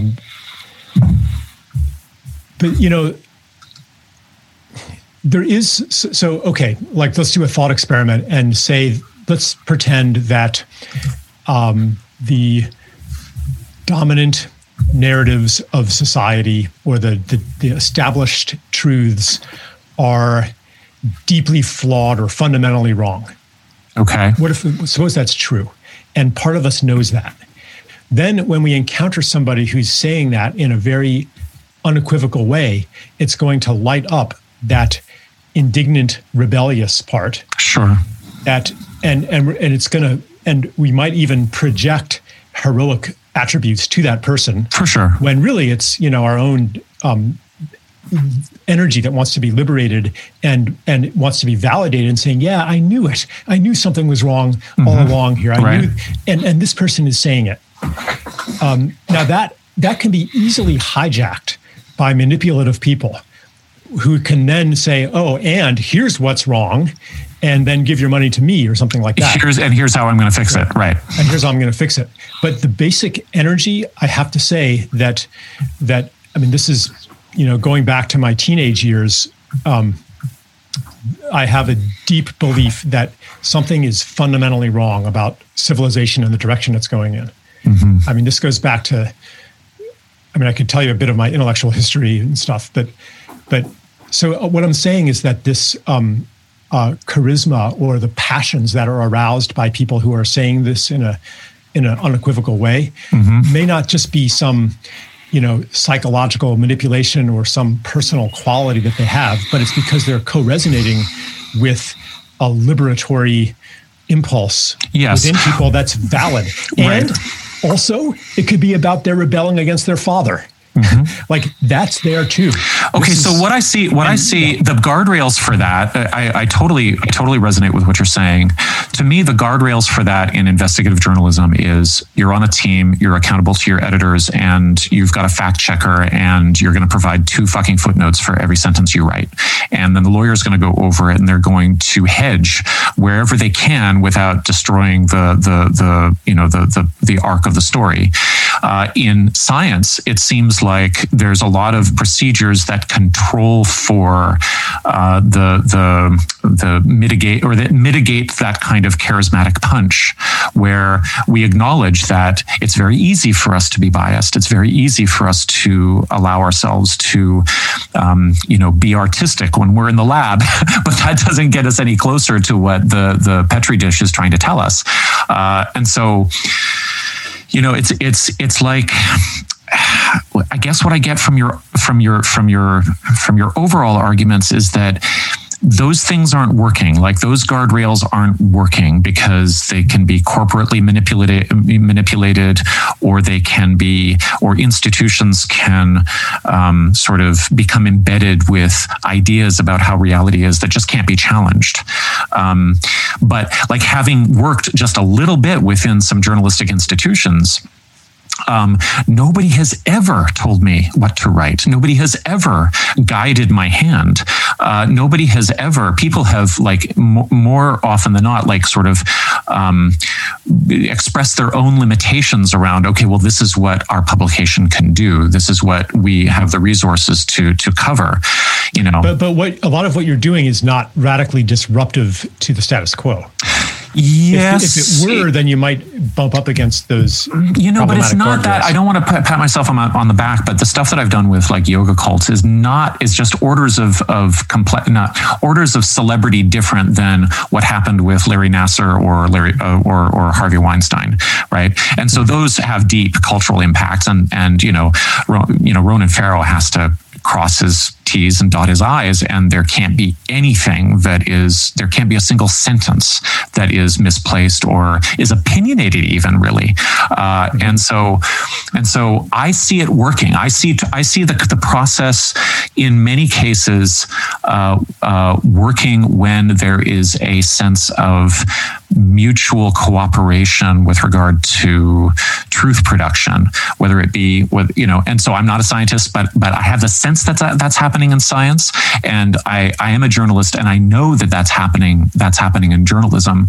And so I do have civilizational disgust, and I probably had it, at 17 or earlier, just like you did, but I don't have this sense that the all of the tools that we have are kind of fatally flawed, Mm-hmm. Yeah. I mean, I'm thinking now of one of the most obvious examples of journalistic failure in the last 20 years, which was the Iraqi weapons of mass destruction fiasco. Mm-hmm. Right. Right. Where, if you tried, why was it that almost no journalist, certainly no mainstream journalist, questioned that narrative in a strong way? Right. Why? Like that's an example of a massive failure of the system of journalism. And was that just an isolated incident, or is that the tip of an iceberg? Right. Where like the ideals of investigative journalism, if it's something that is not deeply disruptive to the status quo, they work. Harvey Weinstein, if this is about one rotten apple, one bad actor, then the system doesn't care if Harvey Weinstein goes and some new guy replaces him. Except that, okay. So this is a longer conversation about how neither journalism nor law is set up to really deal with cults or with networks of abuse, right? The bias is towards the bad apple and sensationalizing the story and not looking at systemic causes. And so one of the things that it was so incredible about the Me Too movement was not just the groundswell of confession that was actually a massive amount of emotional labor, but also the fact that what was implicit was not just that everybody has, so many people have experience with this, but that it's networked and it's systemic, right? But speaking of the networked and the systemic, we've been at this for a while, and I do not want to miss out on the QAnon essay. Oh yes. Now, okay, so remember I did I was doing my synopses. Here's what I think you're saying in your essay called "From QAnon's Dark Mirror Hope." QAnon illuminates the darkest repressions of our imaginarium. It's a traumatized, authoritarian response to a highly controlled and hypocritical ordering of power and wealth in technological corporatism, which seems to steal away childhood and innocence. It has also shown the terrifying extent to which our social contracts have eroded, but it also provides insight into the cultishness of mainstream life, where we sleepwalk away from creativity and peacemaking towards addictive and polarizing consolations. How's that? Well, that's very eloquently put, Matthew. Very nice good. Writing. All right, yeah. Good. Is it accurate? Is it accurate? I don't think it's an accurate synopsis, but I think that it is an accurate description of what you see our common ground as being. All right, good. But here's where you introduced the subject a while back, but here's where I think the criticism that you face, not just from myself, but from a lot of people in your work, is the throwing up of false equivalencies and the flattening of difference, especially when phenomena are being compared, and that can, maybe show or reveal a kind of privilege blindness or a lack of awareness around positionality or something like that. What do you have something to say about that notion of the false equivalency? Because in the QAnon essay, you take the very bold step of saying, there is an alt-right cult, and then there is a center-left cult of reality and meaning production, and we have to see beyond both of those. Yes. Mm-hmm. I think that the center-left cult is really left in name only, but right. More and more certain traditionally left issues are used to brand a new version of corporatism. Right. Where, the media celebrates, for example, what's his name? Lloyd Austin's appointment to Secretary of Defense because he's a black man. And he's also, on the board of Raytheon. And, like all these people in the Biden administration, they're diverse, but still. But they're hawks. Yeah. Right. Or they're hawks, or they're, doing favors for Wall Street, or et cetera, et cetera. Right. So I'm like, is this actually left? Is this is what the civil rights movement, the feminist movement, is what they want to achieve, is to allow their members to operate the levers of the world destroying machine? Right. Like, that's not what Martin Luther King was talking about. No. He was talking about a much deeper revolution than that. So as far as like, neutrality and false equivalency goes, I'm reminded of a South Park episode. Okay. Where they're electing the school mascot. Right. And the candidates are a giant douche and a turd sandwich. And passions are running high. Right. And I'm like, wow, they predicted the election so many years ago. Right. Which actually isn't a very nice thing to say about either the douche in chief or the turd sandwich. No, actually, I don't even like to joke about it because, these are actually well, it's good because South Park can joke about it. You can be right. you can be they serious. Can do that right. So anyway, so passions are running high in this election. Now, it may be that the turd sandwich is preferable to the giant douche for various reasons. But if you say, okay, take a stand, Charles, and which do you support, the turd sandwich or the giant douche? Because actually people's lives are at stake here. I'm like, okay, yeah, all other things equal, maybe I prefer the turd sandwich, but what is left out of even asking me that question? Right. So this is like you could ask me about, do I support the border wall? So if that's the only question I'm asked, I'm like, no, I think it's horrendous.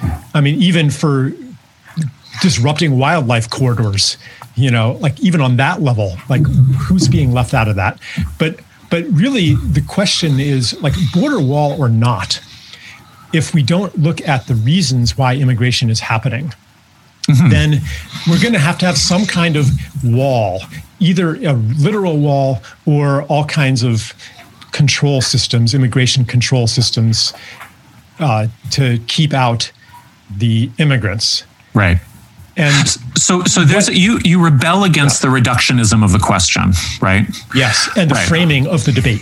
Okay. And I'm saying like what we should be talking about is the neoliberal policies, the austerity, the military imperialism, the support for that pervades Democratic and Republican administrations, the support for regime changes of any Latin American leader who tries to institute land reform, who tries to institute labor reform, who tries to protect the environment. Right. We talk about exporting. We talk about sweatshops in places with worse environmental protections. Shame on them, as if they should protect their environment better when we regime change them when they even try. Like all of that is left out. Right. And this is just so I'm offering this. This isn't like, oh, I'm going to be neutral and not take a position about immigration. Like I'm saying that this isn't the conversation that we should be focusing all our energy on, because if this deeper level doesn't stop, then we're always going to have this tension between one group of exploited people and another group of exploited people. Okay, well, this brings me to I totally with everything that you're saying, that there's a superficialization of political theater that allows us to be really happy when Biden and Kamala Harris, or liberals anyway, to be really happy when they're elected, and to believe that there's going to be some sort of return to sanity when really there's probably going to be business as usual, but it's going to look a little bit more civilized. Now, it feels like you have. So it feels to me like you have a method for approaching that reductionism, which is let's see who's put in opposition and let's try to see beyond that. And you've got a paragraph here in the QAnon essay that I just want to quote, because I think it gets to the point of this false equivalency problem that you get criticized for, and I just wanted to see what your response is. So you write, for any of this to change, all of the conflict, conspiratorial thinking, social paranoia in general, we must be willing to see past the caricatures Caricatures are not without truth, but they tend to exaggerate what is superficial and unflattering while ignoring what is beautiful and subtle. Social media, as described in Netflix's documentary, The Social Dilemma, tends to do the same, chiefly by herding users into reality-proof echo chambers and keeping them on platform by hijacking their limbic systems. They are part of the apparatus that channels popular rage, a precious resource, into populist hate. I'm with you. Then you write, QAnons and Black Lives Matter protesters actually have a lot in common, starting with a profound alienation from mainstream politics and loss of faith in the system. But having been maneuvered into false opposition, they cancel each other out. That is why compassion, seeing the human beneath the judgments, categories, and projections, is the only way out of the social dilemma. So I think you know the sentence that I'm focused on, right? Which is QAnons and Black Lives Matter protesters actually have a lot in common, starting with a profound alienation from mainstream politics and loss of faith in the system. But having been maneuvered into false opposition, they cancel each other out. So I'm with you with the alienation, the distrust of institutions. But like, on one hand, we're talking about an internet-generated brainworm that has indoctrinated the most sort of ardent devotees in ways that are like almost irredeemable with regard to the impacts upon their personal lives and families. It's also not a in real life movement when there are marches and some gatherings and a couple of conventions, but BLM uses online technology in like a very generative way, in the sense that it has completely changed both the online and the on the street discussion around what are police departments actually for, and who bears the brunt of carceral violence, and so like I got there and I was like, is your longing for peace stronger than your, like, was it worth making that comparison? Because they seem to be so incredibly different to me. And then there's also the passive voice. You say like, they've been maneuvered into false opposition. And I don't know who's maneuvering. Like, on one hand, they're both active groups, like agented people. And so anyway, yeah, I got stuck there. Yeah. Mm-hmm. So it's not so much a longing. It's more of a longing for justice here than a longing for peace. Mm-hmm. So the when I'm talking about QAnon in this essay, I'm also using that as a signifier for a broad and growing group of dispossessed people who were originally not among the dispossessed. Right. I'm talking about you're talking about the destruction. You're talking about the destruction of the white middle class, right? Right. Yeah. Right. And the mechanisms for their destruction and the economic backdrop of their dispossession is akin to the historical exploitation of immigrants and people of color and African Americans especially. Like, capitalism needs an underclass. It needs to keep wages down. Right. When it runs out of new markets, it begins to hollow out its own body. Right. And so the same dynamics of exploitation now, and the same experience, not the same experience, but a similar experience of dispossession, are afflicting these subgroups who are. Now, I guess I can't name a conscious agency that's doing the maneuvering. It's more of the product of a system.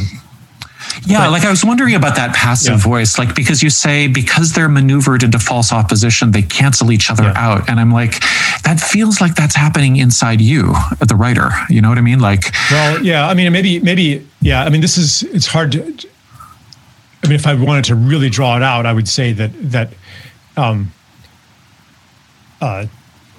unconscious institutional forces are doing the quote maneuvering, but it's not like, George Soros and Bill Gates are there saying, how do we cancel out popular discontent? Right. It's a from both sides, right? Or whatever both sides are, right? Yeah. So where was I here? Right, and so the way that they cancel each other out is through the conversion of popular anger into populist hate, or the channeling of discontent and revolutionary energy that could go toward changing the system into blaming some other person who's actually a victim of the system. Oh yeah, this is especially right. obvious. But you're not saying Black Lives Matter does that, do you? Like that somehow they've channeled populist hate? Well, like look at the at least a very common diagnosis of why people voted for Donald Trump. In the liberal commentariat, there's a lot of, it's racism. These are racist people, and Trump is giving voice to their racism and blowing dog whistles and stuff. And which is true. I mean, it's true. It may not be all the only reason that they're voting for it. Right. Right. It's not the only reason. I mean, it's there. I mean, there's definitely racism in America. Okay? Absolutely. Like, that's, I'm glad we don't have to debate that. No, not at all. Right. And he's flagged way for it. He dog whistled it the whole time. Right. Okay. Right. But then but then if you take it a level deeper, where does this racism come from? Why did so many people who voted for Obama then turn around and vote for Donald Trump? Is it that they suddenly became racist? Like that, there's a lot left out of that picture. And what is left out is the very thing that can unite people in, like, even where does racism come from?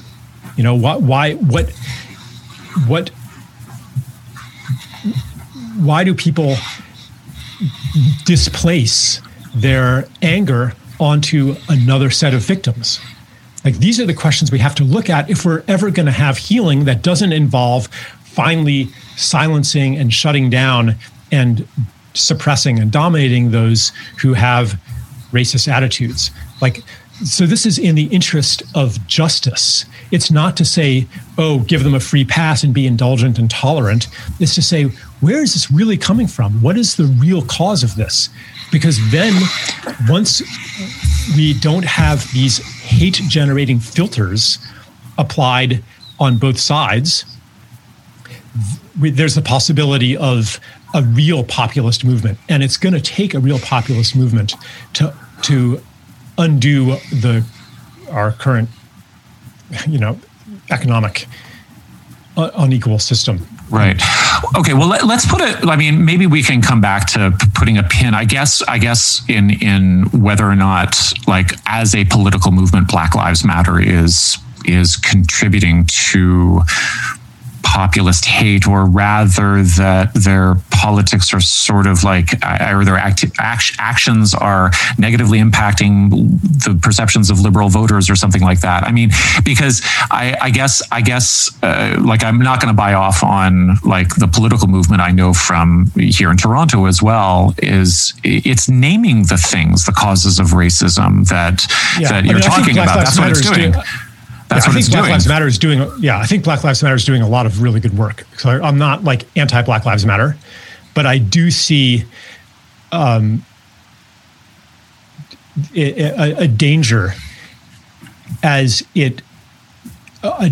of it conforming to the template of set up enemies and take them down. I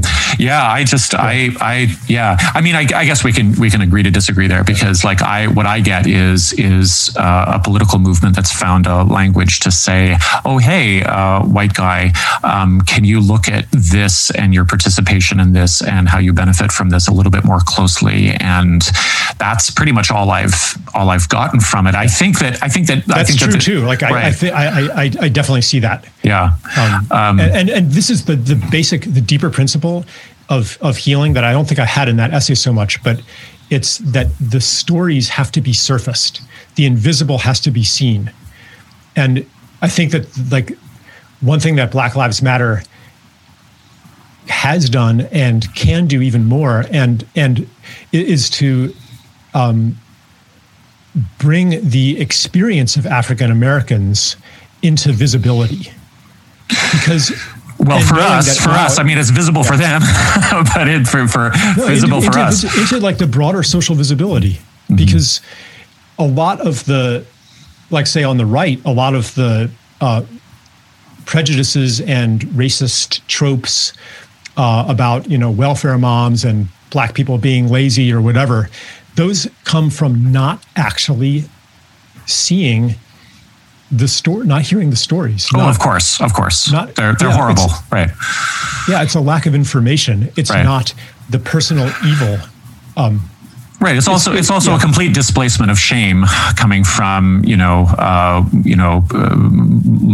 middle and lower class whites who have been taught to just displace what they can't stand about themselves or to find it outside and it's garbage. Anyway, that is a whole other conversation. Well, I said, I think 15 minutes ago, we've spent a long time, but there's one last, do you have time for one more thing? Sure. Yeah. Okay. Thanks for your time, by the way, Charles. This has been really productive, I think. And the last thing that I wanted to ask you about was you wrote an essay called Numb that was by a girl here in Toronto, actually, who goes to Etobicoke School of the Arts. Her name is Liv McNeil. So this was a film that I'd seen before. And I hadn't seen that you'd written the article until I went to your page. And like one thing that I wanted to ask you about was, well, in this film, it's a 3-minute, gorgeous, beautiful art film about the feeling of isolation during COVID as it's experienced by teenagers.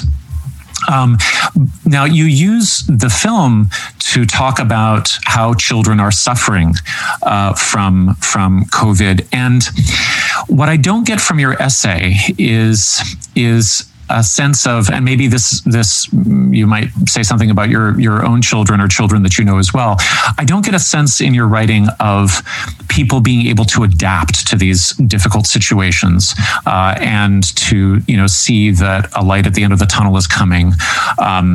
You in the essay you basically say that look at this tragic portrayal of her experience, and you basically argue for mitigating it or perhaps stopping it, or the question that you're asking is how much are we losing by taking this suppressive approach to COVID? But like with 2 kids myself, it's been shit. Like I've hated it. I've hated everything that we have had to do, and yet they've still shined in their way. And I see this girl doing it as well. And I'm just wondering if that you're not seeing that. Yeah. I mean, I think we are. I am seeing the beauty and creativity and power of human adaptivity in this. Really, the purpose of that essay is, and I had this a bit in the coronation, I think, also, like when we guide policy on epidemiological statistics, mm-hmm. or on any set of statistics, actually. I mean, this is a more general criticism of metrics-based policymaking. What are we leaving out of our metrics that are actually important? What values are we emphasizing as a matter of public policy simply because they are easier to measure? Or simply because we choose to measure those things because those measurements reflect values that may actually, why do we emphasize those values and not other values? And so the point of that essay is saying, what about the value of sociality? What about the value of babies seeing expressions of human faces? What about the value of singing together? And yeah, you could say, well, this is just temporary and we're going to go back to But do you normal. ever, Charles, do you ever hear anybody say that they don't mind it? Like isn't it an implicit in people's responses to the public health measures that, wow, sucks, and I don't like this, and this is going to be really I don't see anybody. There's this phrase that Kelly Brogan uses, submission signaling. That's what wearing the mask is about, and I'm like, who are we talking about here? Like, who conforms to these difficult restrictions with a sense of like, well, this is what we're doing now, like, and it's hard, and everybody knows it's hard, and so aren't we already making that value judgment? Aren't we already saying that, yeah, we're going to cover up our faces, but it's because we don't want old people to die? Yeah, and certainly, we don't want old people to die or immunocompromised people or right. People who, right. I mean, young people are dying too, or young people right. are transmitting it. Right. No, I think that most of what people are doing is not out of personal fear for themselves. I think it's out of compassion. Yeah. And a lot of it also, but a lot of that compassion is coming from a buy-in to the way that the situation is narrated to them, and coming from an internalization of a certain calculus of social values right. that leaves important things out. So, for example, to look at lockdown, quarantine, masking, distancing. Suppose the mRNA vaccines actually are safe and effective, and life can go back to pre-COVID normal. Well, or what if the infections and deaths go down by 75%? Then you still could save those other 25% of the people maybe by continuing this way of life forever. I have heard projections. Yeah, that's a very difficult ethical question, but I have heard projections that it's not like we're going to know that the mRNA vaccine is going to provide enough protection right. that we can stop doing some distancing right. measures or masks in closed spaces and stuff like that. Yeah, no, right. I have heard that. It's a matter of right. relative values, and right. one of the points I made in the coronation is that because of the deep mythology of the separate self, our society makes life extension and death prevention and risk minimization into a much higher priority than any society ever has on Earth before. Right, but when you make that argument, and when other people make the argument, I think often it comes along with this sense of, well, and this means that our babies aren't going to see human faces or something like that, or it means that our kids are going to figure out a way to play together, and there's this totality that's kind of paranoid to me in those statements, because, the masks come off when people go into their homes, and the babies have their parents' faces just as they right. did before. So they get to see the faces of a few people. Right. Okay. So that's not ideal. Right. It's not black and white. It's not. Yeah. Yeah. And I think that it's important to acknowledge like the shades of gray, the complexity of this. Because otherwise, people do get into like these extreme, distilled, apoplectic versions of what's happening and what could happen that lead to. It makes communication impossible. Right. Yeah, so, and nowhere is that happening more clearly than in your poor country. Actually, it's really difficult to be up here and to watch how. But that said, I think that the value of seeing faces, the value of singing together, like the value of summer camp. Like my teenager's summer camp looks like it's canceled forever now. They couldn't hold it together for another year. What? Because they ran out of money. I think so. Yeah. Right. So they went bankrupt. Right. Yeah. Yeah. I mean, they could sustain 1 year, but now it looks like they're not going to be able to do it next year either. Just to get everything prepared in time. And the executive director quit, and this person quit. And it's so. It's just I just want to put other values that tend to get neglected in this environment back into visibility. Right. And you know, but you would naturally anyway, wouldn't you? I mean, so the summer camp has intense financial pressures. It doesn't know when, you know, for your area or for its constituency, when the vaccine is going to be rolled out or how effective it's going to be. And so there's a question of like, are these camp houses or the tents or are these going to be safe? And we're not going to be able to answer that question for 2021. And so we've got to put it off.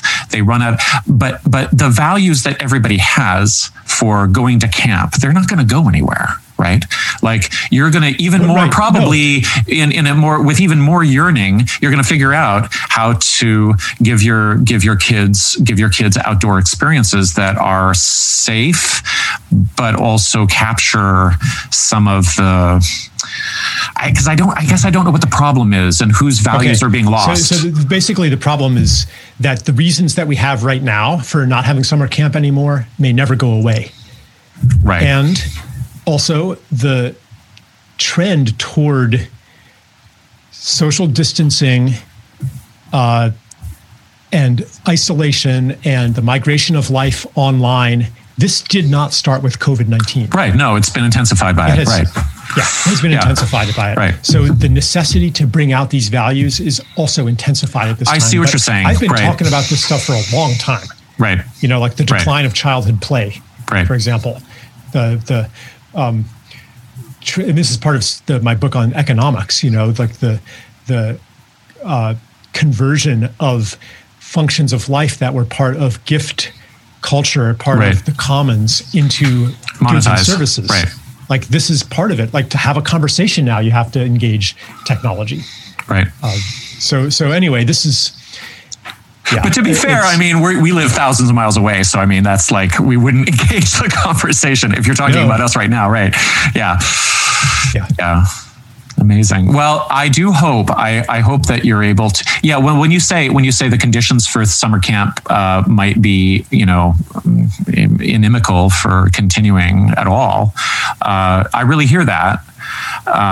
And it's not that different from the reality checking of climate collapse either, though, right? It's like the conditions for us being able to sustain, you know, a 2-car family or, you know, do you know what I mean? It's like there are material realities that are existential in scope that are challenging our values from all sides. Right. So what I'm saying is that okay, so like if this were the bubonic plague and 50% of the people were dying, no one would have any problem with any of this. Right. If it were one person might die if we don't shut down all society, then I don't think anyone would say that we should do that. But don't you have compassion for that one person? And why not? Why shouldn't you shut down all society if it would save just one precious life? Sure. Okay, so here are the two extremes. Yeah, Where do we draw the line? I don't know, but between two extremes, we've got the reality of like almost 3,000 people a day dying in the States, which is extraordinary. And it's because, I mean, part of me believes that it's because the philosophizing and the cultural warriorship over the issue has been so much louder than everywhere else in the world, right? And so it's been harder to for people to talk about it. You know, I mean, this would open up a whole other conversation. Like there are so many anomalies and unexplainable data points in the entire COVID phenomenon that, again, like as you say, I'm not, you know, a trained epidemiologist or virologist. All I can note is things that don't fit what I've been told, especially people who I know from so-called third world countries, you know, where they're like, we're not wearing masks here, you know, we're, you know, and their COVID rates are way lower. Like what's going on there? Right. Like, there's so many things that we don't understand about it. Right. And so that uncertainty, you know, plus like these values that I hold dear, that I'd be like, personally, I'd be willing to have a bigger risk of premature death to a certain point. I wouldn't be willing to take a 50% risk, Right. I'd be willing to take a 1% risk. And then as a social decision, like, where do we stand on that continuum? And what the coronation is really about one thing it's about is what unconscious assumptions and values are feeding our collective decision to lock down at 3,000 deaths a day, but not 300, right? Or 30,000. It's not a black and white thing. It's relative. No, it's values. not. But you have seen, and I could just speak from the point of view of Ontario, you have seen the variability of lockdown measures applied exactly to those metrics, right? It's like our cases are going up, hospitalizations are going to go up. We're going to tamp down on activities. So there is a dynamic at play that involves political and ethical considerations. It's already happening. So I guess, yeah, it can't hurt though to put the values on display and to talk about them openly and transparently. So, all right. Thank you, Charles. We might have to break this up into 2 episodes. We'll see. I don't know, but thank you so much for your time. Yeah, I just want to say I really appreciate your sincerity and like your willingness to engage in a fair and sincere way. Yeah, I mean, and likewise, and I it also marks a turning point for me too. I think personally because I have, I am in my own way very interested in depolarization because things are just very chaotic and dangerous, and I think if modeling good exchanges is productive, then that's really good. Right at the start of this of the second half, there's a moment that I have labeled in my notes as the lone thinker without guardrails. And Derek, I was really curious to hear your reflections on this because, Matthew asks, and he coins this great term. He asks Charles about the terrible freedom of having no editor, no fact checker, no one demanding accuracy or research. And his response is, I can never be entirely 100% certain about anything. Does that mean I never say anything that might cause someone to make a bad decision? I started my writing career at college, but then as a stringer for some newspapers in New Jersey, the Star Ledger and the Home News Tribune. And then I would go into the office after reporting the story and write it. And what came out afterward in the paper the next day was my words, but dramatically different because they were professional writers. I was 19, 20, just starting out. And then being a writer, this was, kept happening. And then when I became a magazine editor, I was amazed at how open some writers were to my edits. And yet some writers, if I changed one word, they freaked out. And there are many reasons that you do this as an editor. I mean, stylistically and also factually. But what we have today is much different. And this is why I always differentiate between bloggers and writers, because they're very different, or at least bloggers and reporters are very different things. You need a team, as Matthew references in the interview, you need a team of people for those guardrails. And when one of the most frustrating aspects of, I have editors at some of my publications, but some of my writings don't, and I really dislike it. Like, I want that feedback. I want someone to reflect it back at me. So that was one thing that jumps out when he says that, because you really, it's just like anything in life. You need those mirror neurons reflecting back at you when someone looks you in the eyes and tells you, that's kind of crazy, or maybe you should rethink that. And when you don't have that, it's only you in your head. And then maybe you get the feedback of people that you trust because you only ask people who aren't going to push you too hard on it. And it's one of the saddest parts of where writing is, I believe, today.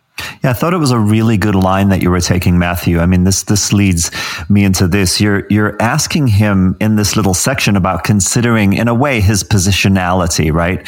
The limits of his scope or perspective or expertise. And you reference his utopian longing for peace. You say, Matthew, it seems to boil down to, can't we just get along?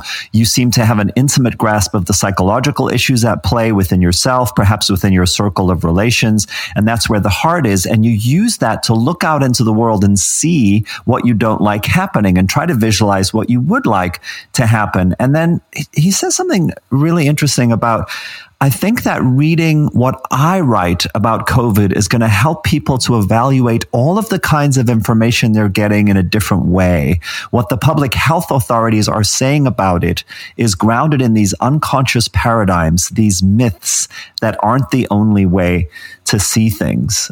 I just found this set of transitions really interesting. What were your thoughts on it, Matthew? I think it's pretty self-evident, and I think it ties back to something that Derek said about these sort of two categories of writers that he would encounter as a magazine editor, because I've been both of those writers. I started by writing books of poetry. I published 2 novels, and I remember with the manuscript of my first novel, sitting at the kitchen table of my publisher editor in Toronto for days in person, arguing and chain smoking and drinking coffee after coffee, arguing over every sentence. And I did not put that book into his hands. I don't know why he put up with it. His name is Mike O'Connor, Insomniac Press. Hi, Mike. Long time no see. But he, but the feeling of this other guy over my sheaf of paper making marks was like being tattooed or something like that. It was this embodied, invasive experience. And there was something so very precious about everything that was internal to me that was represented by those marks on the page.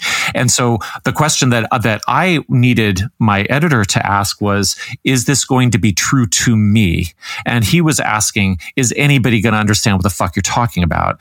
And those are two very basic questions. And if he had asked me them so, explicitly, I would have said, no, I don't actually care if people understand what I'm talking about. I literally would have answered him that way as a 22-year-old, 24-year-old, something like that. Now, totally different, completely, utterly different. I have no interest whatsoever in baffling anybody or in being precious about personal internal meanings. But you're asking me, like, where I mean, that's like a core question of positionality. Like, regardless of identity, are you as a writer, are you taking dictation from your higher self, and therefore it can't be touched? Or are you considering data and trying to organize it in a novel way that perhaps sheds some new light on something, but it has to conform to consensus realities of discourse? Those are two very, very different positions. And I think they probably even precede the positions of identity, really, because they're just kind of raw internal attitudes and kind of like, just attitudes towards other people, really.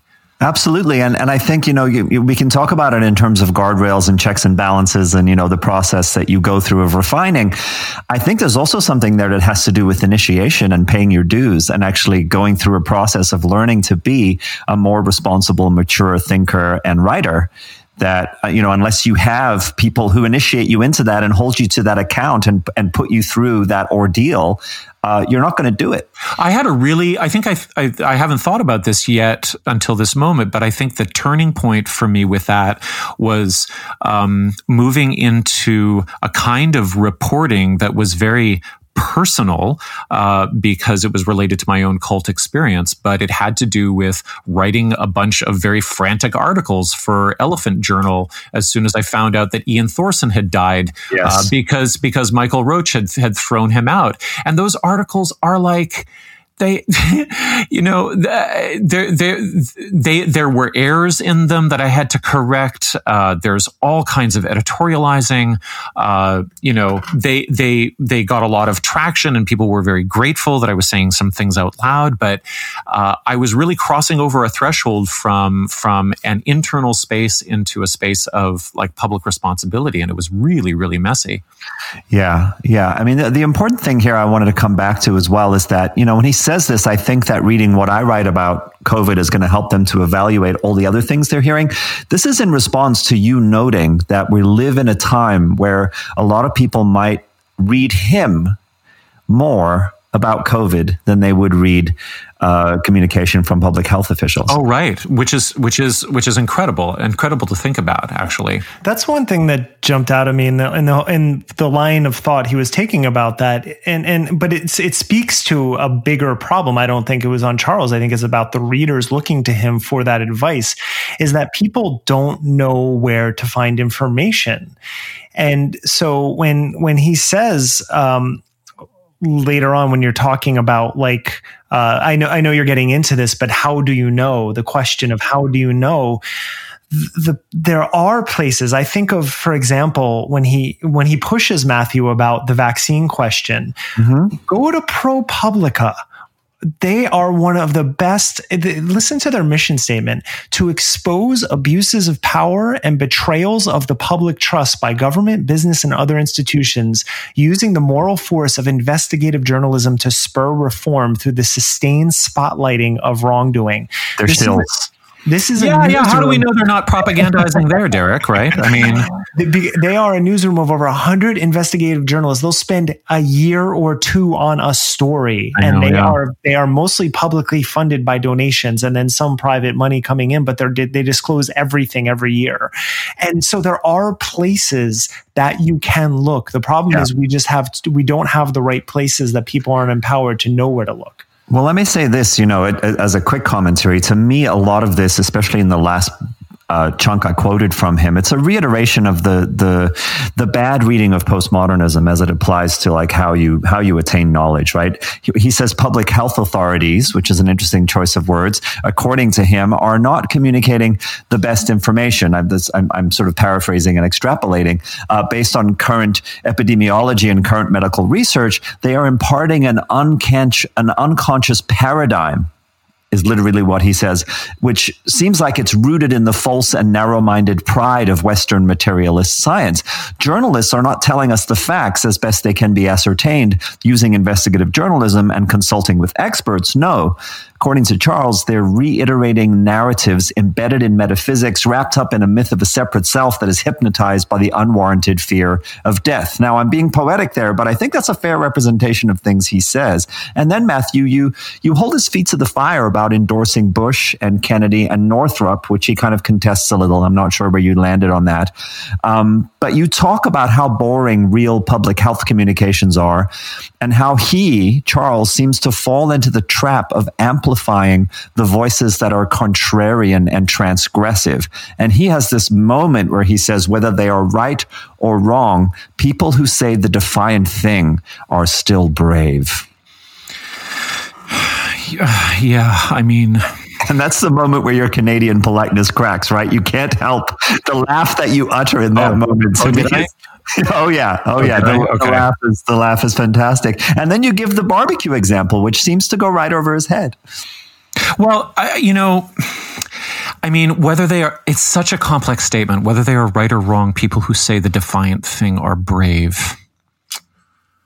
I mean, if I laughed, I think I'm trying to understand that statement, but it's exasperating. You laughed because leading into that, you were saying how public health official statements are boring as hell. Oh, and then right. there were these people who are saying the provocative thing. And Charles, you fall into this trap too, where you seem to want to say the provocative thing or support the people who are defying the status quo, right? There's also a part of me laughing there that is identifying with the terrible freedom that I describe the sort of independent writer having, which sort of demands that visibility is predicated upon transgression.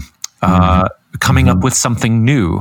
I mean, and this has only become more accelerated and more sensationalized in the social media era of hot takes, where it's like, if you're a content producer, your value is really, it settles upon how many bright or interesting or sort of off-kilter things you can produce, you can put out into the environment. And so there's a way in which he's actually accurately capturing the media context. Whether people are right or wrong, people who say the defiant thing are brave in the sense that they're taking a risk upon their own oblivion. They're taking a risk in order to be visible. But that's for clicks. Right.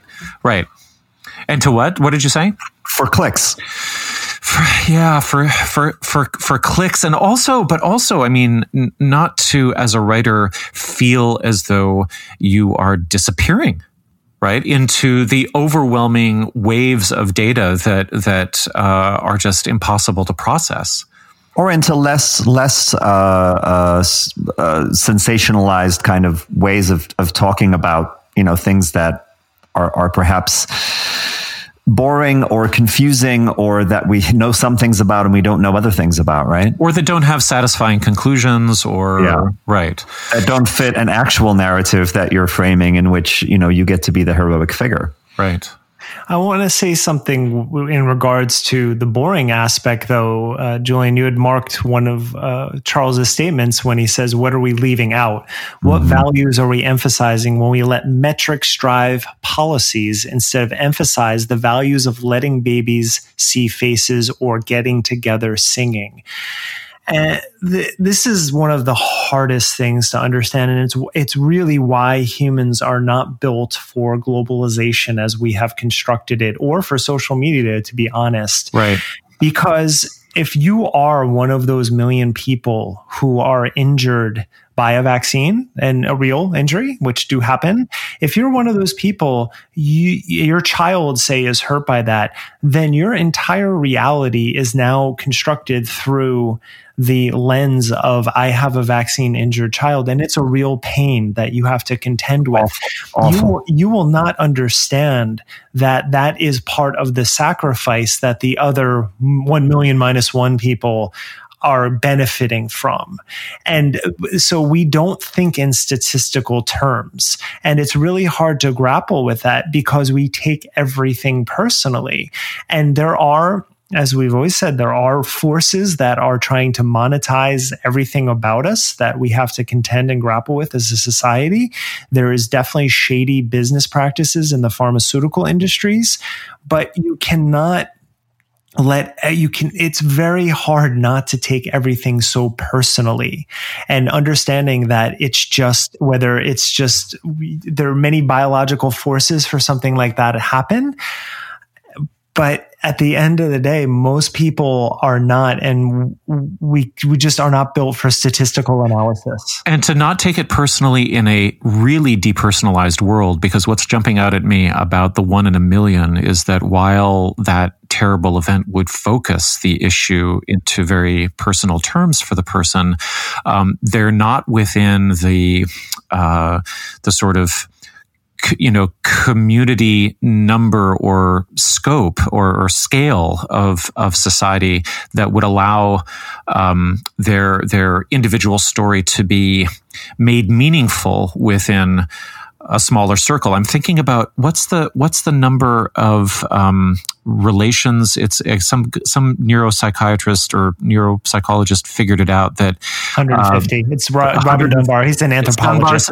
Dunbar's number, right? So if the your invocation of the notion of sacrifice, Derek, is really poignant, because if it's 1 in a million and you don't know who the other million are, sacrifice couldn't possibly be meaningful. But if we're talking about, an interconnected society in which it's understood as a social contract, before going into something like mass vaccination, that there will be some people who will be injured, and we don't know who it's going to be, and this is what our higher values are. That's a lot easier to process. It's a lot more personalized. And it's also the result of being in an individualist society, because what jumped out when you said is thinking about World War II and the suicide bombers, or people, in Islam who are so fanatical and they believe that they're going somewhere else, that they'll take the hit for what they believe is the greater good. And we just are not built that way in America specifically. I think it's also important just to add in here, and we'll see what you guys think about this, is that, the 1 in a million, it's like 1 in a million might have a severe adverse reaction. It's not that 1 in a million with vaccines, ends up with a lifelong condition or dies, or, right. Even, I think there'd be a lot of people listening going, well, gee, if it's 1 in a million that I have to sacrifice my kid on the altar of the collective good, I'm not signing up for that. It's not even really that, right? It's that 1 in a million might have a severe allergic reaction, and there isn't much else that's really been linked to vaccines in a causal way. And let's move on, because we're running out of time here, and I wanted to just say, on this topic of journalism, and I'll just paraphrase this a little bit. Charles comes back at you, Matthew, about how you talk about real journalism and what that process is like. And he says, well, yeah, that's fine. And you say, I've never felt censored or shut up at any of the organizations that I've published. And he says, well, that's because you're not really challenging the status quo. And you come back, well, yeah, actually, I write about cults. I expose cults. And then you come back, what about Ronan Farrow writing about Harvey Weinstein and the process that had to go through in terms of a journalistic expose like that.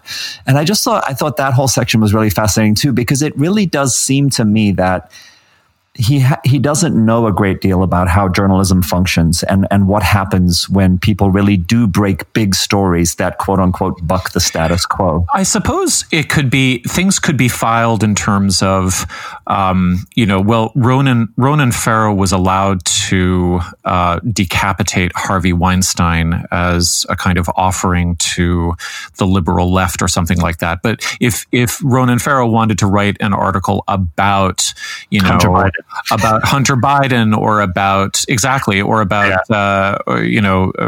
emails or skullduggery at Harper's Bazaar or at New York Magazine or something like that wouldn't be allowed. And so I don't know how anybody wins that argument. And, I think the truth is about being a freelancer is that nobody has dictated what I am going to write about, because I get my contracts on the basis of the strength of the pitch. And so it's like, if the editor is interested, then we go forward, and maybe there are some changes that are made or an angle that's further developed. But I suppose somebody could always say that I'm pitching an unchallenging story, and I don't really know how to face that down, really. Mm-hmm. There's a moment here where that was very confusing to me. He correctly assesses corporate hawkish Democrats as not really being on the left. And you were agreeing with him there, Matthew. But then he does this sort of political non sequitur where he starts talking about the false equivalency that we sort of find in a lot of places in his writing. And so here he references the South Park example of the giant douche versus the turd sandwich. And He's using this as a sort of a metaphor for as South Park was, whatever election they were talking about at the time, that the choice in this case between Trump and Biden was like a choice between the giant douche and the turd sandwich. So that they're really very much the same, and Biden is not really very, very much better than Trump. And he does these moments where he talks about South American farmers and Asian sweatshop workers, where you think he's about to say, what about giving the real left a strong voice? But then where he goes with it is into talking about how we need to understand QAnon better. That's what's missing. What's missing is the conspiracy theories. I think the thing about the South Park example is I end up thinking a lot about South Park instead of thinking about thinking about the substantive differences between Trump and Biden. Yeah, and so the focus of his writing is not some sort of left-wing progressive. maybe in the past he's done more of this, but instead I see him elevating conspiracy nonsense into being some kind of nuanced mythology, amplifying anti-vax and COVID denialist voices, and falling in love with every false equivalency that winks at him and invites him to share a stage with Mickey Willis, Del Bigtree, Sasha Stone, and whomever else is wrong but brave and defiant. Now, one thing that I want to make sure I read is that Charles was very interested to make sure that he was not misunderstood about his comments about BLM. And so he sent this follow-up statement after we communicated by email. So he wrote, "I want to be sure that what I said isn't construed to mean BLM is a hateful movement, but to warn of the dangers of letting hate hijack anger.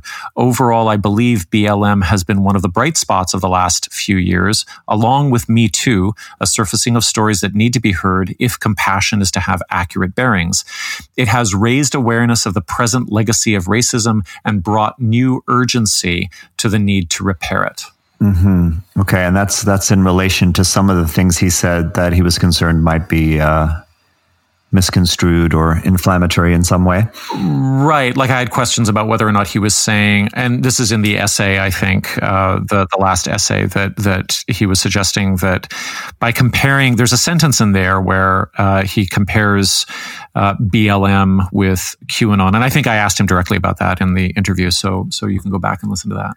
Well, that was, to me, the one sentence that jumped out of the entire essay as in poor taste in terms of not understanding the cultural temperature or having an understanding of what BLM was saying. But I will say that I am very happy to hear that follow-up and to think about that topic and put it forward in that way is what we need. I don't want to belabor a point or rip apart too much that, because if you're making progress on the topic and hopefully with the understanding that the people with skin in the game on that topic have a lot to say about it, then I think that's a positive move forward.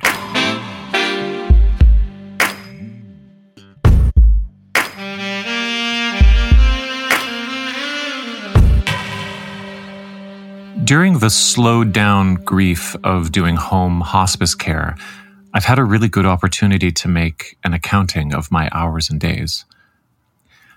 I'm betting it's kind of hard to avoid that listening to a person breathe on the bed they'll never get up from, one can't help but to meditate on the question of what's important, given how quickly time passes. Time has always passed quickly, but I think a lot of us feel that these days we've contrived an acceleration as if the pedal is on the floor all the time and we're heading straight for a cliff. So, from a meta view and at a meta pace, here are a few questions and thoughts that have come up for me. And I look at this as partly a 6-month review of my work on Conspirituality Podcast and partly a New Year's resolution. So the three of us have often remarked on how the work in this subject area will be endless. There's just no way we can even look at everything our listeners send our way. We're constantly triaging subjects and stories according to what seems to be important, developing, impactful. I think we have some feel for this, but there's also sometimes a crapshoot vibe.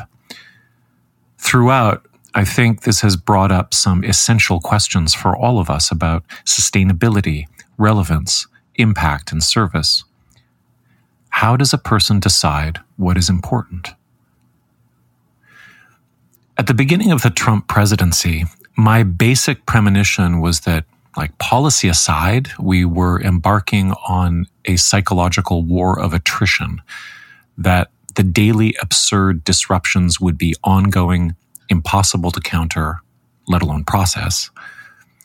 I remember a ton of women on my social media feeds commenting very early on that it was like living with an abusive or alcoholic father. Now, this resonated with me as a cult survivor. And of course, the chaos has only escalated, and no number of investigative or think pieces have slowed it down. The good reporting, and there's been a lot of it, it's really functioned to make those who pay attention to it more aware of abject cruelty. and to sometimes feel more paralyzed, I think. So here we are in the podcast, breathlessly covering very powerful viral storms, trying to do the best we can in a very small sector of the online world. I think all three of us in our way are tired out or have been at certain times. And while we're totally encouraged and buoyed up by the support we receive, it's really hard to assess whether we're moving any particular needle. I remember when I did that interview with Steve Hassan and I asked him how he stayed the course, now 40 years into doing the work he does, given that the influence of cults is so much more powerful than the influence of cultic studies. And of course, that influence is now metastasizing. He gave a kind of Bhagavad Gita answer that you don't do this work because you're confident of winning, but because you're paying a debt to existence itself, and because it's just the best way to spend your time. So in the Bhagavad Gita, Krishna's argument eventually persuades Arjuna to dive into battle, and he performs nobly. But if you read through to the end of the Mahabharata, you know that that war came to nothing, that Arjuna lost everything in the end, so did his brothers, and that no one won anything. Now, perhaps from God's point of view, that's all well and good. I think that the main problem with the sustainability question is that we're talking about online work. Conspirituality has really emerged in the age of influence, and it lives on this online, frictionless virality.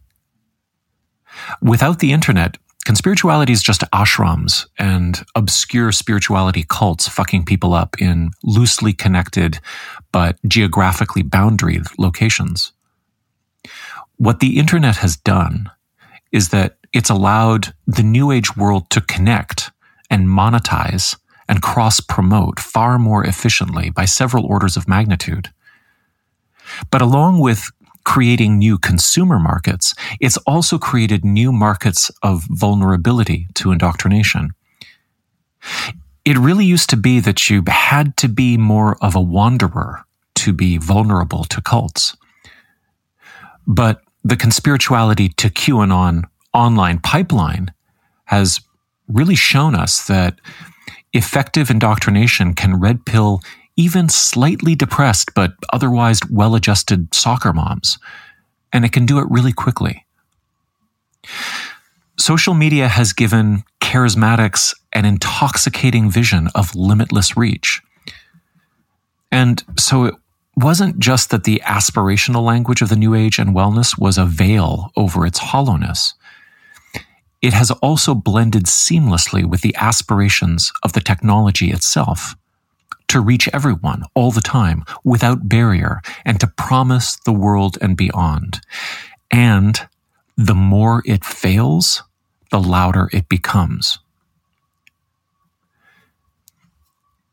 It seems like the online world is the very definition of unsustainable, because it thrives on spinning the wheels of endless emotional and relational provocation, the vast majority of which doesn't do anything or go anywhere.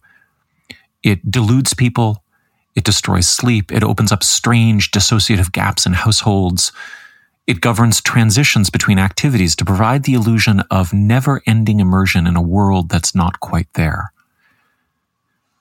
So I'm a little embarrassed to admit that it took a death in the family to feel what is actually here. I mean, I'm not vacant with my kids or my partner for the most part, but still, amidst the rush of work, it often feels like I'm communicating with them across some kind of roaring river. Ironically, I used Twitter and Instagram to post about the slow work zone of hospice and how it might temper the giddy rush of online conspirituality, where, kind of like as we see in video games or on Netflix, we can consume the idea of illness and death without really feeling it. So here's the resolution part. Going forward, I want to try to strategically split my brain to understand on one hand that online conspirituality is ephemeral. It's designed to proliferate, multiply itself, overflow, overwhelm, to pivot and dodge. There will be no holding J.P. Sears to account because online, he doesn't really need to exist. So in that first order online impact, conspirituality only really monetizes attention and emotional manipulation. But then also it is real in a second order sense because it does encourage people to refuse to wear masks, to get tested, or to be vaccinated. It's in this second order space that I want to spend more time and effort. But I've got to figure out where it is. Some of the most moving moments of this hospice event for me were watching and helping the personal care workers with washing, changing, and turning. Here in Ontario, our basic provincial socialized medicine provided for something like 40 hours per week of personal care work. And we are privileged enough to be able to afford the extra money it took to have overnight help for several of those nights. Now, of course, all of these women who came had mobile phones so that they could coordinate appointments and keep in touch with family and call for their rides when they needed them. Now, the middle-aged woman who stayed overnight also would use her phone for a little bit of entertainment throughout the long hours of sleeping. But as soon as they heard the breath changing or any expression of pain, the phone was away. They were instantly on their feet with washcloths or pillows, or in the end, that little blue sponge on a stick for wetting the lips. There's a slow and steady urgency to that job that pushes back, I could see it in real time, against any tendency to dissociate, to take pleasure in a kind of apathy. So I really aspire to that, the capacity to switch gears away from the online haze as though snapping out of a daydream. Of course, parenting should be like this, and gardening and community organizing. I'm currently trying to find out if the City of Toronto is organizing or will organize some kind of door-to-door or phone bank campaign to promote vaccine awareness and uptake. I think it would be so good to knock on doors. We could stand safely in the thresholds and communicate clarity and friendship through those masks. And unlike the online conspiritualist, I would really be standing somewhere in a place. The last thing I'll say is that almost every dusk during those 10 days, I was able to go for a walk in my childhood neighborhood. There's a route that leads through the local cemetery, and I liked standing there in the fading light and looking out over the hundreds of stones and imagining each deathbed scene, each deathbed tableau. Now, there's a lot of Russian and Ukrainian immigrants buried in the most recent generations, and I also enjoyed trying to imagine what the Cyrillic letters sounded out as. There were some very devoted family members who would come to light votive candles every few days, and so as the sky darkened, the flames glowed brighter. Going back in the timeline of the cemetery, the names are English, Scottish, Irish. The whole scene was very comforting, except for the numbers, because there was just way too many men dying at age 51, 61, 64, 67. Some women too, but way more men in my unscientific survey. Maybe that was just what I was looking for. But I'm like 12 years off of 61. So part of standing there really drove home the absurdity of talking about an online wellness space confounded by aspirational marketing and supplement schemes. So I'd like to pitch an idea to any app developers who are listening. This would be a very simple screen time recorder that every day shows you your screen usage, but it brings it up on a tombstone design of your choice. So you could like curate your own tombstone kind of thing. And the engraving could list your name, your birth date, your place of birth maybe, and then the number of hours you've been alive. And then after a tally of daily screen time, the accumulated lifetime screen time right under your total hours lived so that you could compare those two numbers. This idea is totally free. Just please make it, go for it. And to be honest, I think these are banal observations that conspirituality is online while spirituality is under one's feet. But for me, this isn't always easy to remember. So as the new year approaches, I'm really grateful to life, but also to death, that in some ways, clarity is always on offer. Thanks for listening and for supporting us through this year. All three of us here at Conspirituality Podcast wish you all good things for 2021.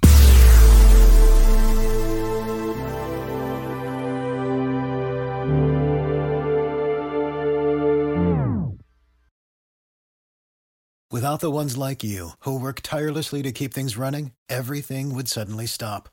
Hospitals, factories, schools, and power plants, they all depend on you. No matter the weather, emergency, or time of day, you're the ones who get it done. At Grainger, we're here for you with professional-grade industrial supplies. Count on real-time product availability and fast delivery. Call, click Grainger.com, or just stop by. Grainger, for the ones who get it done.